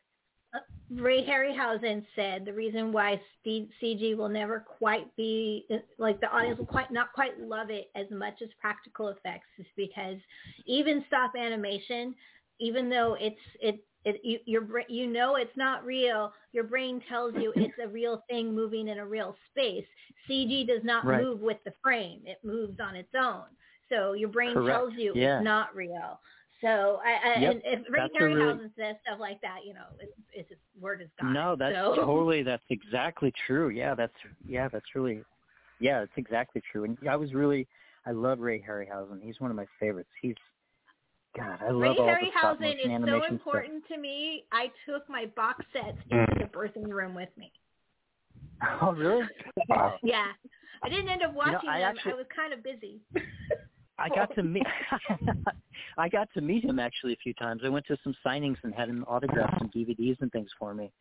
And awesome. I was just so happy to meet him because he was such a legend. And I don't consider him necessarily just a stop motion animator. I consider him an actor, because if you really study and look at what he's done with the characters he created, it's him in those characters. Every little movement he's making and all the choices that he's making with those characters, that's like an actor's choice. So he's actually putting his own heart and soul within those movements. And so when you see those things moving and all the movements that they're making, you have to remember that all of those were choices by one man. And it's essentially him. It's an extension of him acting in that film. So whenever you see something that's sculpted within the film that he's done, I look at it as, there's Ray Harryhausen starring in this film, because it is him. Yeah.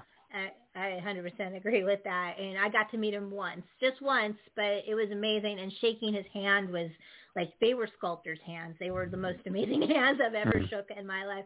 I got to see a special screening on a brand new projector at the Jersey, which is this movie palace in Jersey City, in New Jersey. It was just an amazing moment in my life. That sounds awesome. I dropped everything and I was at work. I'm like, I'm out. I'm going to this. So it was awesome.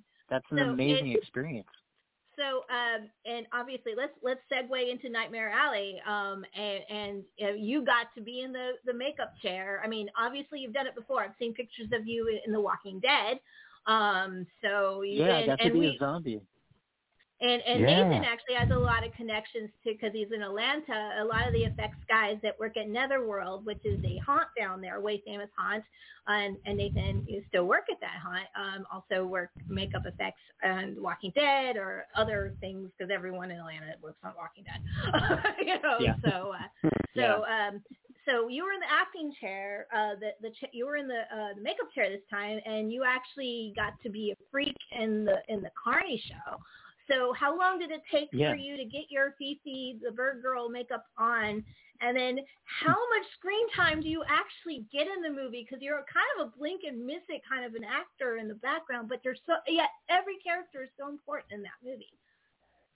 Yeah, that movie was a very crazy experience for me. It initially started with the head makeup artist, Mike Hill, who's really, really gifted. He also did all the makeup and creature designs for The Shape of Water, and he was nominated for a British Academy Award for that. And he's incredible. He's the most gifted makeup artist I've ever met. But he's a friend of mine that I've known him for years, and he was basically given a list of different freaks that Guillermo del Toro really loved from the movie Freaks. It was a Todd Browning film. Freaks is a film that was directed. Todd Browning directed the original Dracula with Bela Lugosi. Oh, yeah, we know. Okay, yeah, and of course you do. But he really loved that movie. He actually really ultimately wanted at some point to remake the movie Freaks. But when he got the script to do Nightmare Alley, and when he was writing it, he was deciding that it might be a clever way for him to be able to incorporate some of the characters he loved from Freaks and make them part of the characters and side characters and supporting roles within Nightmare Alley. And it totally made sense, because ultimately it's a story about this guy who is really deep down inside a very ugly person, while he's ironically surrounded by people that on the surface look bizarre and possibly ugly to some people. But the irony is that he's actually uglier than all of them because of his loss of soul. And so it was really cool the way the original script was written. When I went in, Mike was like, I think you could play this character. He actually had a couple of characters for me to do, so we did some makeup tests. And it was basically an audition. I had to put on the makeup, we took a bunch of photos, and then I had to do video. And so I actually had to act, and so I had to act like Fifi the Bird Girl, which originally was Cuckoo the Bird Girl, which is a real woman by the name of Minnie Woolsey. And she was actually a performer on Coney Island until the age of 83. And she was one of the characters I really loved in the original movie Freaks. And when I first saw her, I was like, oh, God, I love her. She's just so unusual and cool. And so this was a chance for me to actually kind of give her a hug in a way. I was like, this is a chance for me to actually be her and present her in a different way in a movie. And so when I first got the script, they hired me. They loved the makeup test, and they're like, yes, you're going to play Fifi the Bird Girl.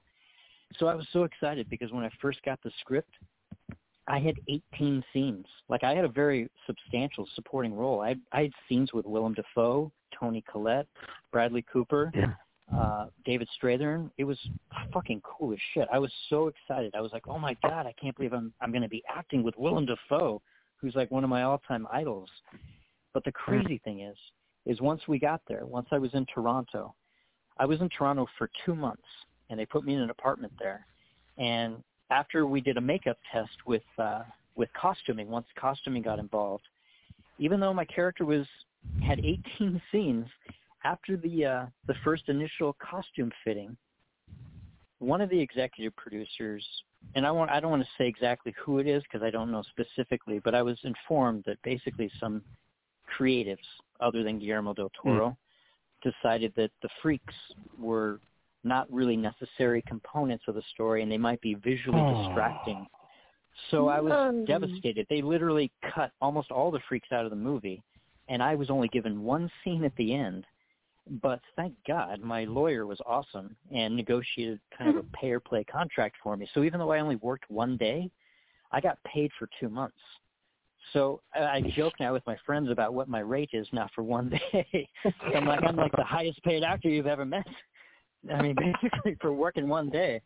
And so it really devastated me, though. I was really heartbroken because I had my heart set on it. And I've never been suicidal before, but it took me to a level of despair that I never want to go to again. It was so much for me to pull up my pants and be like, fuck this, I got to march ahead and just carry through. And if they told me that I was only going to be in one scene, I still would have been excited about it. I just needed to essentially change my perspective about the whole thing. But what I did do is during that time, even though I worked one day, I got to visit the set and watch him film. I got to actually meet Willem Dafoe. I talked to him. He was so fucking cool.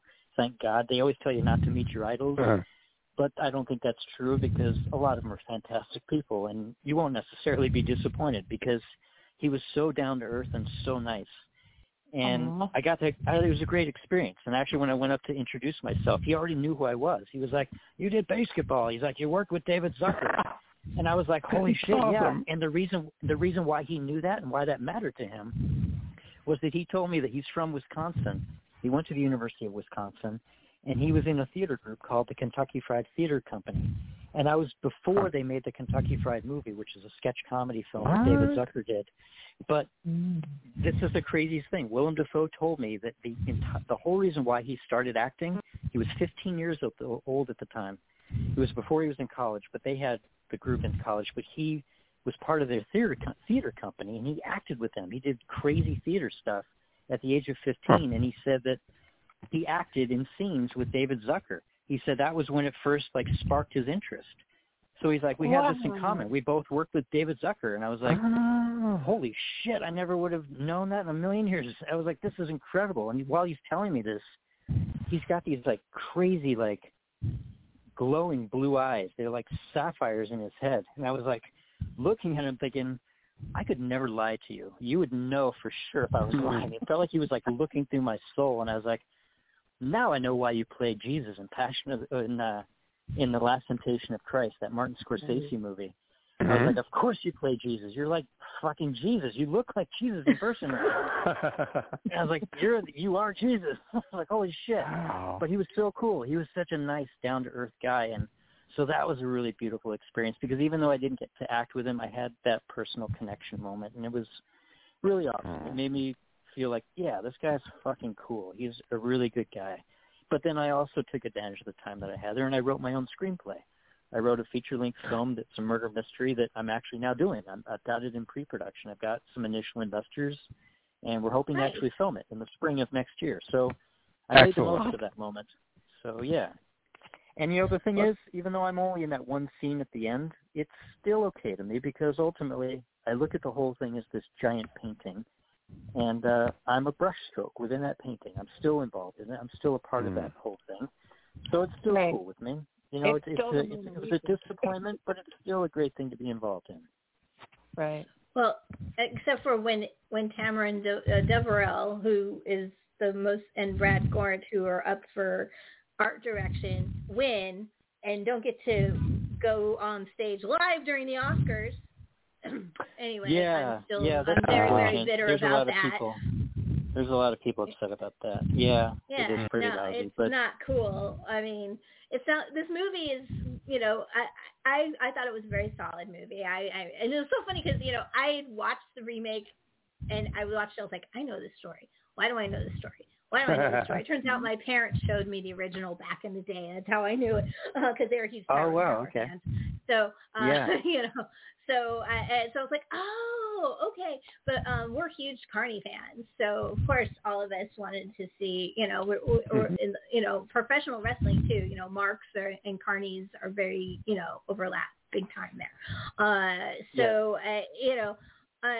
It's so cool that you got to do, even if you had a diminished role, you got to be on a Guillermo del Toro set, and see, the coolest fun house that'll never exist, and and you got to meet William Dafoe. I mean, really, seriously, how does that work? I couldn't even I'm geeking out just talking to you, talking about William Dafoe. So I mean, any of the? It was really fun. I've been commanding this interview quite a bit because, believe me, I have so many questions. We could talk for hours about the drunken commentary on Cannibal the Musical, for example. That is my single favorite commentary track of any commentary track in the history of commentary tracks. It is. Well, what's funny is that I don't know how it happened, but apparently it was part of I guess they had some contest. It won some awards, but it was up against Fight Club for best commentary. And Fight Club won. I actually have never heard the commentary for Fight Club, but apparently it's incredible. It's actually very good. We came in second place. Oh, you do? Okay. But yeah, we just got wasted. We just watched the whole movie together and literally got drunker and drunker and drunker. And by the end of it, we were all completely, legitimately shit-faced. It's brilliant. It is really brilliant. Yeah, I love that let me throw it out to my sexy witch crew because I'm sure they have questions. Let's start with Aaron because I've been neglecting him a bit, and for some reason I can't get Nathan to wake up. So go ahead. I'm awake. Well, no, I've got plenty of questions, but I don't feel neglected at all. Okay. Yeah, I was going to echo what the head hauntress said about how much my fellow nerds and I quoted all those hit lines from Orgasmo, and I guess maybe my favorite is Cock Rocket. I have to ask, first off, that looks like a hell of a lot more than just a squib. So what the hell was that like doing that first off? Yeah, it was actually a little bit scary because I thought they were going to blow my dick off because it was like fire coming out. Yeah, that was a little bit scary, to be honest with you. But, they had it on I think there was a fishing line that was attached because they wanted to make sure it would shoot off in a straight line and not be dangerous and hit a crew member. But it was, it was a little weird for sure. Yeah. Wow. And then I was reading personal stuff about you. I'm now following you on Twitter, and it said you're a taco aficionado. I forget. Yeah, I love tacos. Yeah, it's like my favorite food. I love tacos. There's yeah, I love fish tacos especially, which I didn't even really discover until I moved to LA. And I love tacos. Have you I can tried eat tacos for breakfast or anything. Danny Trejo has a taco truck out there. Have you tried it yet? He has more than that. He has restaurants. Now. Yeah, they're you can go to a Danny Trejo restaurant and get tacos. They're fantastic. Yep. They're incredibly good. Yeah. Okay. Cool. And then the other thing I wanted to ask and about. Danny Trejo, I'm sorry to just interrupt, but Danny Trejo, who I've met also, I worked with Danny Trejo actually on another movie called National Lampoon TV the Movie. And he's another person that is so cool and nice and down to earth when you meet him in person. He's a very nice guy. And you know what else? He's shorter than me. I was amazed. Yes, I was like, wait a minute. Yeah. I picture him being this big, scary, domineering guy. Yeah. He's literally shorter than me. And I was like, wow, they must work angles with a camera. Hamilton and I have separately met Danny Trejo. I met Danny Trejo and Bruce Campbell in the same day, which is a whole story I could tell you about. But when I went to house Danny Trejo, I could look him directly in the eye. I'm 5'1". I couldn't believe it. Yeah, he's a cool dude. I like him a lot. Right on. The other thing I wanted to ask you about, because I am also a toy collector, I was wondering what your favorite vintage thing is in your own collection, and if you have a Holy Grail toy. You know what? I do actually. I love toys, especially from the 70s and 80s, because I'm a 70s kid. Mm.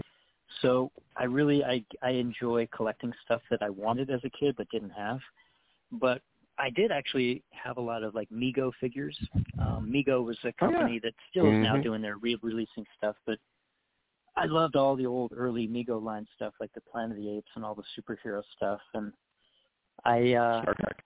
there was also another company, Matchbox, actually was doing action figures kind of in the same styling called the Fighting Furies, and they were like these pirates. And they're really expensive now, but I bought those. I have a couple of those in mint condition. I have a bunch of Star Trek figures in mint condition still on the cards. And if you ask me what my Holy Grail, what my favorite item that I have is, maybe I have the $6 Million Man action figure, which was really popular in the 70s. But I actually had it autographed by Lee Majors, because I actually worked with Lee Majors on National Lampoon's TV the Movie, and we actually worked together. I actually acted in 2 different scenes with him, which was a surreal thing too. And that was crazy also because I when we finished the movie, the director of it knew that I loved Lee Majors, so he's like, I'm actually going to go over to Lee's house because he wants to see the movie. And so I was like, holy shit, I want to go over there with you. So we went over together to Lee Majors' house. He lives in this it's actually a condo. He lived in a really beautiful condo in Beverly Hills with his wife. And when we got in there, his wife had made all these pizzas. She had cookies and cupcakes and pizza. And I was like, this is like the ultimate like kids like dream. I was like, if I was like 10 years old right now, I'd be losing my shit. I'm like eating pizza with Lee Majors and cookies and cupcakes. And I was just hanging out watching this movie with him on his couch, like trying not to stare at him, just thinking, holy fuck, this is like the most surreal, cool thing ever. But I brought my $6 Million Man action figure with me, and he autographed it for me. So that was really cool. So that's one of my prized possessions. But you know what? I love all the Star Wars stuff. I'm really into Star Wars, and I love the old original Millennium Falcon. But you know what's crazy is it's not worth as much as the newer one that was with the Legacy Collection. You can get like an old original Millennium Falcon for like maybe a couple $100. But the Millennium Collection one or the Legacy Collection, which I have it in mint condition. I haven't opened up the box. They're worth like almost $800 now. So it's crazy that one's worth so much more than the original one, which is kind of unusual. I've got all of the Watchmen series figures. I'm a huge fan of the Watchmen of the comic, but also the movie, and they came out with these really cool figures that little 8-inch figures, and I have all of those, and I have so many things. I'm looking at my walls right now. They're covered in toys. Like my office is basically a toy showroom. I love toys, and it's the same thing for me as looking at like artwork. If I had paintings or sculptures on the wall, I get the same enjoyment. It's art, so it's I love it. I love all of it. Nathan has a very extensive toy collection himself. A lot of horror stuff. My office is a toy showroom too. So. Oh yeah, that's awesome. Yeah, it makes you feel good when you're in there. Absolutely. Yeah. Ravyn, obviously you brought him in. Do you have any other questions for our guest? I want to ask some more. Yeah. So usually when we have a guest on, I'll try to, the day of, watch something I've seen of theirs before and then something I've never seen before. And the thing that I watched today was something that I have never seen before, was the first 2 episodes of Time Warped. Oh, yeah. That was it was a kid's show that Trey was trying to sell for a while. Trey and Matt were trying to pitch that around, and they actually pitched it to MTV and some different networks, but it didn't get picked up.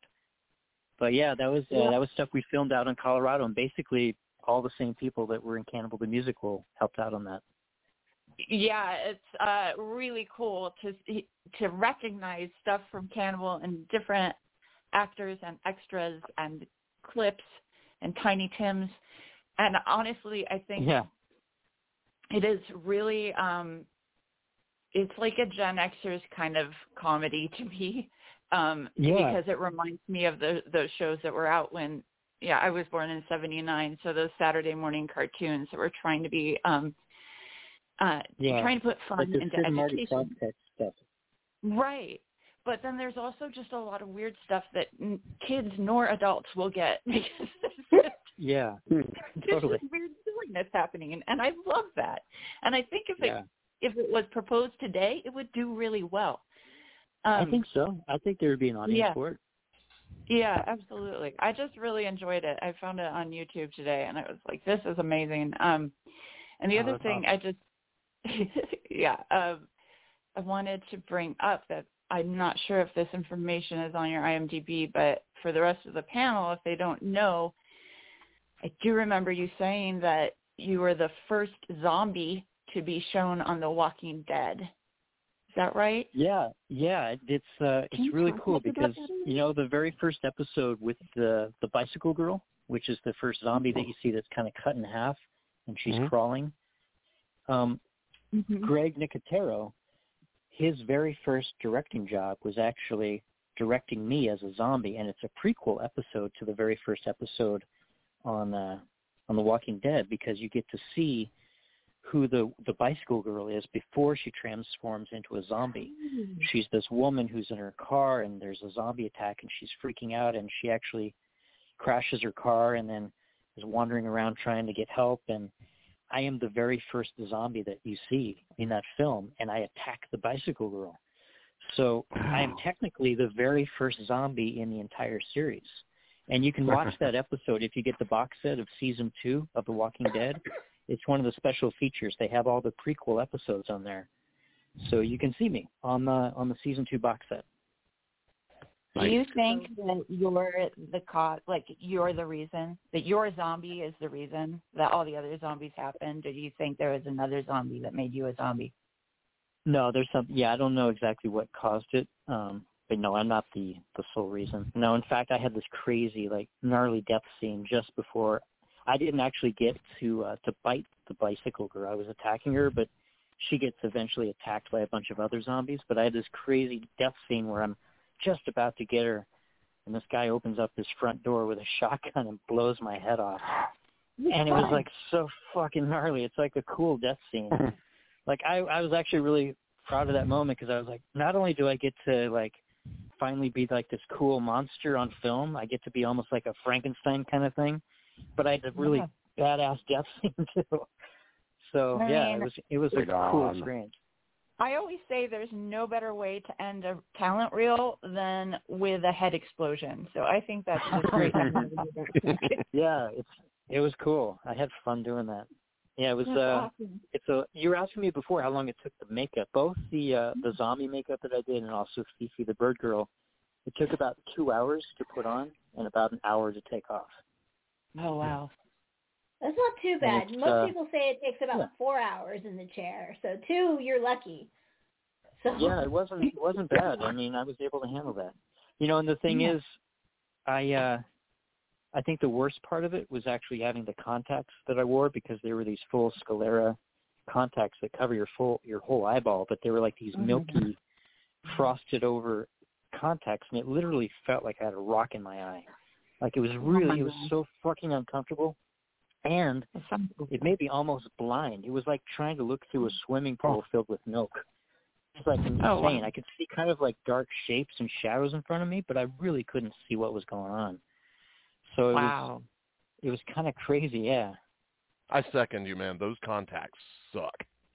Yeah, they're not fun. Yeah, it's not a cool thing. And they were a little thicker than the other ones usually, because they had the thick, filmy paint on them. So I think they're even thicker than some of the usual sclars that are used. And it's not pleasant. Well, you couldn't tell. I never went like, that's an uncomfortable zombie. So it looks good. That zombie looks really uncomfortable. Maybe that's why he's yelling. But I was so pissed off that his eyes hurt. All these zombies' eyes must really hurt. Nathan is no stranger to hardcore makeups, because, like I said, as you know, most of it's filmed in Atlanta, and he's an Atlanta boy. A lot of his friends work on The Walking Dead, or Walking Dead adjacent, I like to say. Do you have any questions for a fellow makeup geek like ourselves? The Walking Dead's an entire industry here. First of all, I just want to say that I'm still over here cracking up that your filmography includes both Orgasmo and Passion of the Christ. That's fucking hilarious. Yeah, it's a pretty good mix. I'm trying to keep things balanced. Right. That's awesome. Now, I didn't realize that you had as many credits as you do as a makeup artist yourself. What would you say is the makeup that has shown up on screen that you are most proud of? Ooh, good question. I think the Frankenstein in Van Helsing was pretty cool.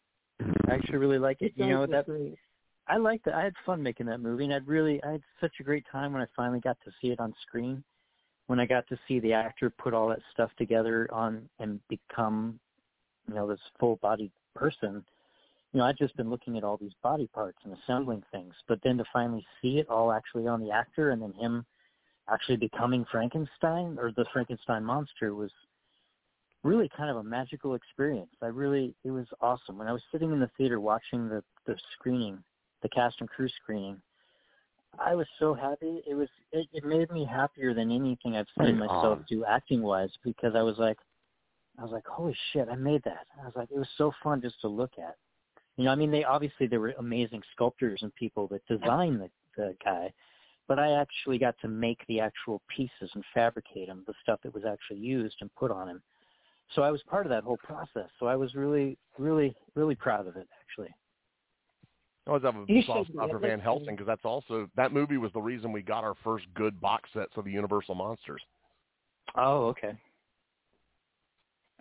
We're all huge proponents of the Universal Monsters here. Actually, we always try to talk to, what is your favorite horror? If you have a horror, you obviously said you love Universal Monsters. What's your favorite? Yeah, my all-time favorite, film? Creature from the Black Lagoon. Oh. Good choice. Creature from the Black Lagoon is my all-time favorite, for sure. My favorite creature and my favorite movie. Millicent Patrick is an unsung makeup artist, and she outdid herself in that movie. And everyone, Westmoreland gets all the glory, but Millicent, there's a documentary that was supposed to come out pre-COVID, and it never did. So we're looking for that. So we all love. Matter of fact, Nathan's handle is Preacher from the Black Lagoon. Yes. Oh, really? I'm ordained. When I do weddings, I go by the Preacher from the Black Lagoon. Oh, that's awesome. That's totally cool. I love the creature. It's such a cool design.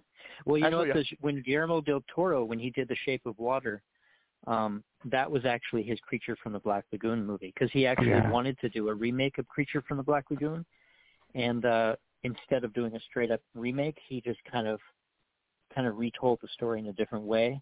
But it is really essentially his Creature from the Black Lagoon film.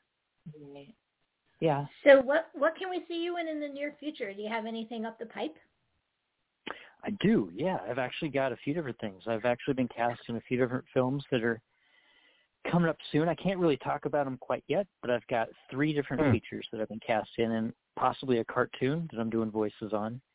And then my movie that I'm really excited about, the film that I wrote, is it's called The Stylist, and it's a murder mystery about an LA detective who is solving a double homicide in Hollywood with the help of a homeless man who claims to be a time traveler and also thinks that he possibly is responsible for the death of Edgar Allan Poe.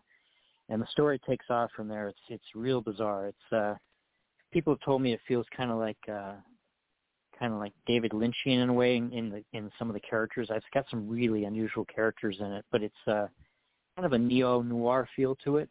It's set in modern times, and I'm going to play the role of the homeless man. And we're approaching some different actors right now to be stars. I'm not a big enough name to generate, all the investment that we need, so we're trying to get some big names involved. But it's the biggest thing that the thing that I'm most excited about, because it's my own project, and I'm not going to direct it. I'm just the writer. I'll produce it and star in it. And hopefully we're going to do it in sometime in the spring. But awesome. I've got some cool stuff coming up, and I'm writing a couple other screenplays, and I'm really kind of, after I had that experience of writing my script when I was in Toronto, it basically reminded me that I really love writing just as much as I love acting, and I really was kind of letting that sit for too long, and I really need to embrace that more. So it was really kind of a wake-up call for me to realize that that's really what I want to start doing more, and not only because I love to write, but it also is hopefully going to create more work for myself, because, of course, I'm going to cast myself in every movie that I write if I can. So it's just kind of a self-propelling thing that way. Yeah, it's a lot easier to memorize your lines when you write them. Yeah, I would think so. That probably helps. Yeah, I definitely know all the motivations ahead of time. Right. Well, you know that we're a huge fan of yours, and whatever you do, we're going to follow you to the ends of the earth. And we are honored that you came on our little podcast. You by far have this is our 3rd episode in season 8, and I'll be honest with you, I've been wavering about continuing this show, but that you came on has given me a burst of creativity, and I thank you for that too. And oh, well, absolutely. I had fun. I appreciate you guys having an interest in anything I'm doing. I have fun talking about it. So when I first started this show 8 years ago, I made a list of people that I wanted to eventually interview. I got my first 2 on the list, which one, by the way, is a makeup artist, Jennifer Aspinall, who is the makeup artist on Toxic Avenger and Street Trash, and then Sarah Trost, who now I'm actually friends with and produced 2 of her brother's movies. So, wow. But you were on that list too, because I knew I'd never get Matt and Trey on the show, but I was like, DIAN, I might be able to get someday. And here you are. Well, I'm glad you invited me. Thank you so much for it. Yeah, it was cool. I appreciate it. So good having you here. And you were maybe. Well, I was going to say, maybe when I do have the other films coming out and I can talk more about them, I can come back again. Please, and definitely your own project, because we always promote our friends' stuff, always. So we're always we are love of horror and indie films before mainstream. So please come back when you have more info on your own show, especially if it has an Edgar Allan Poe connection, because that'll just keep us out. Yes. So, yes. I'm a huge fan of Edgar Allan Poe. So yeah. Well, I'm outside Baltimore. Edgar Allan Poe. I've been to his house actually. I went on this whole trip where I went on a tour. I'm kind of obsessed with him, and he, I don't know if you know, he's the reason why murder mysteries were written. He wrote the very first murder mystery. Mm-hmm. And I named my movie The Stylist kind of in an homage to what he wanted to be he wanted to make a magazine called The Stylist, and it was going to be an editorial collection of some of his favorite writers and critiques of essays, and it never came to fruition, unfortunately. He passed away before that could happen, but it was a dream project of his. So in naming my film The Stylist, it actually plays as a theme within the story too, but it's kind of like my little nod to him because I love him. Aww. Do you have a theory on how he died? The one that I've heard bandied about is that a press gang got him to make him vote and left him drunk and let him go. Yeah, I think that I think that might be the most reasonable answer for it, just because the fact that he was found in clothes that weren't his, and that was a common thing, and he was easily influenced by alcohol and was kind of probably abused by some people ultimately, and they kind of just dragged him around. I think that it's a reasonable assumption, but my film actually gives you a new reason. It gives you actually a different. I have a new answer for why he died. So when you wrote the role of the detective, did you have anyone actor particular in mind when you were writing it? Yeah, who I actually initially pictured was James Remar. I really love that actor. He was he's a really cool dude, actually. He's a little too old now to play the part, but he was who I was visually kind of picturing initially to do it. But there's a few different actors that I'm thinking about. I'm actually possibly doing a movie with John Cusack soon, and I was actually thinking about approaching John Cusack to play the role of the detective too, but I don't know. I've got a few different names of people that we're approaching for it, and that's so exciting. As soon as I know more, I'll definitely let you guys know about it. Oh, please. Do so. Ravyn is just a Facebook page away, and thank you again for being on the show. And and if you see that we're having a live, you can call in at any time because we're a live call-in show. We're a bit old school, so we kind of keep it that way. So, and that's cool. This is the year of folk horror, so if you like that kind of stuff, call in too, because we're going to talk a lot about that this year. So, that's awesome. Right on. Yeah. So thank you, sir. And we're going to go for the night, unfortunately. Do you like Ghost, the band, by any chance? Do you like them? You said Ghost? Yeah. Unfortunately, I don't know who they are, so I don't know. I might love them. If I heard them, I don't know. They're like, if you know what Trans-Siberian Express is, right?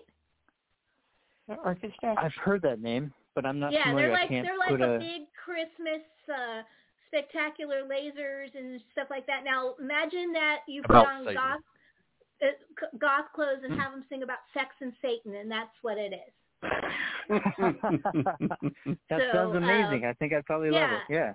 Oh, it's super rehearsed. They even do like when they tour here, they do the Hippodrome, which is like our theater. You know. Oh, There's okay. a Book of Mormon. Cool. I saw the Book of Mormon at the Hippodrome. Believe it or not. Oh, Did wow. you ever? Well, as I go out, did you ever believe that Cannibal the Musical? And I'll tell you honestly, when I saw Bigger, Longer, Uncut, I knew he was going to win a Tony. That Trey was going to win a Tony. Yeah, we always thought that he was truly gifted. I mean, if you really, the music in Cannibal the Musical is fantastic. It's really great music, and I think it was very obvious back then that the guy was going to advance. If he wanted to keep doing music, it was going to be something continually incredible. And the thing is, with the Book of Mormon, it took about 7 years for that movie or for that play to come to fruition. Matt actually told me that there were several times when they almost just walked away from it because it was just such a crazy endeavor, but they stuck with it. It took 7 years. So that's another thing I want people to be inspired by and realize that things can take so much longer than you might expect. And if you really believe in it and you love it, stick with it because the end result might be amazing. Well, we believe in you. And Ghost just dropped a new album, so we're going to play out tonight with their new single. And thank you again for being on the show. This is the Sexy Witches, and you've been talking with DIAN BACHAR and Nathan, Ravyn, Aaron, and myself. And we will be back on the show maybe in a week. DIAN, we might be talking about Nightmare Alley winning a bunch of Oscars. So fingers crossed on that. Yeah, you never know. Fingers crossed. And so we'll be back on the 30th with a short but nice recap. And I believe Raven's got the guest for that one too. We're bringing back one of our earlier guests to recap. And we're going to go. So good night, everyone. Have a wonderful day, and blessed be. Good film hunting, and we'll see you after the Oscars. So thank you, and good night now, everyone. Good night.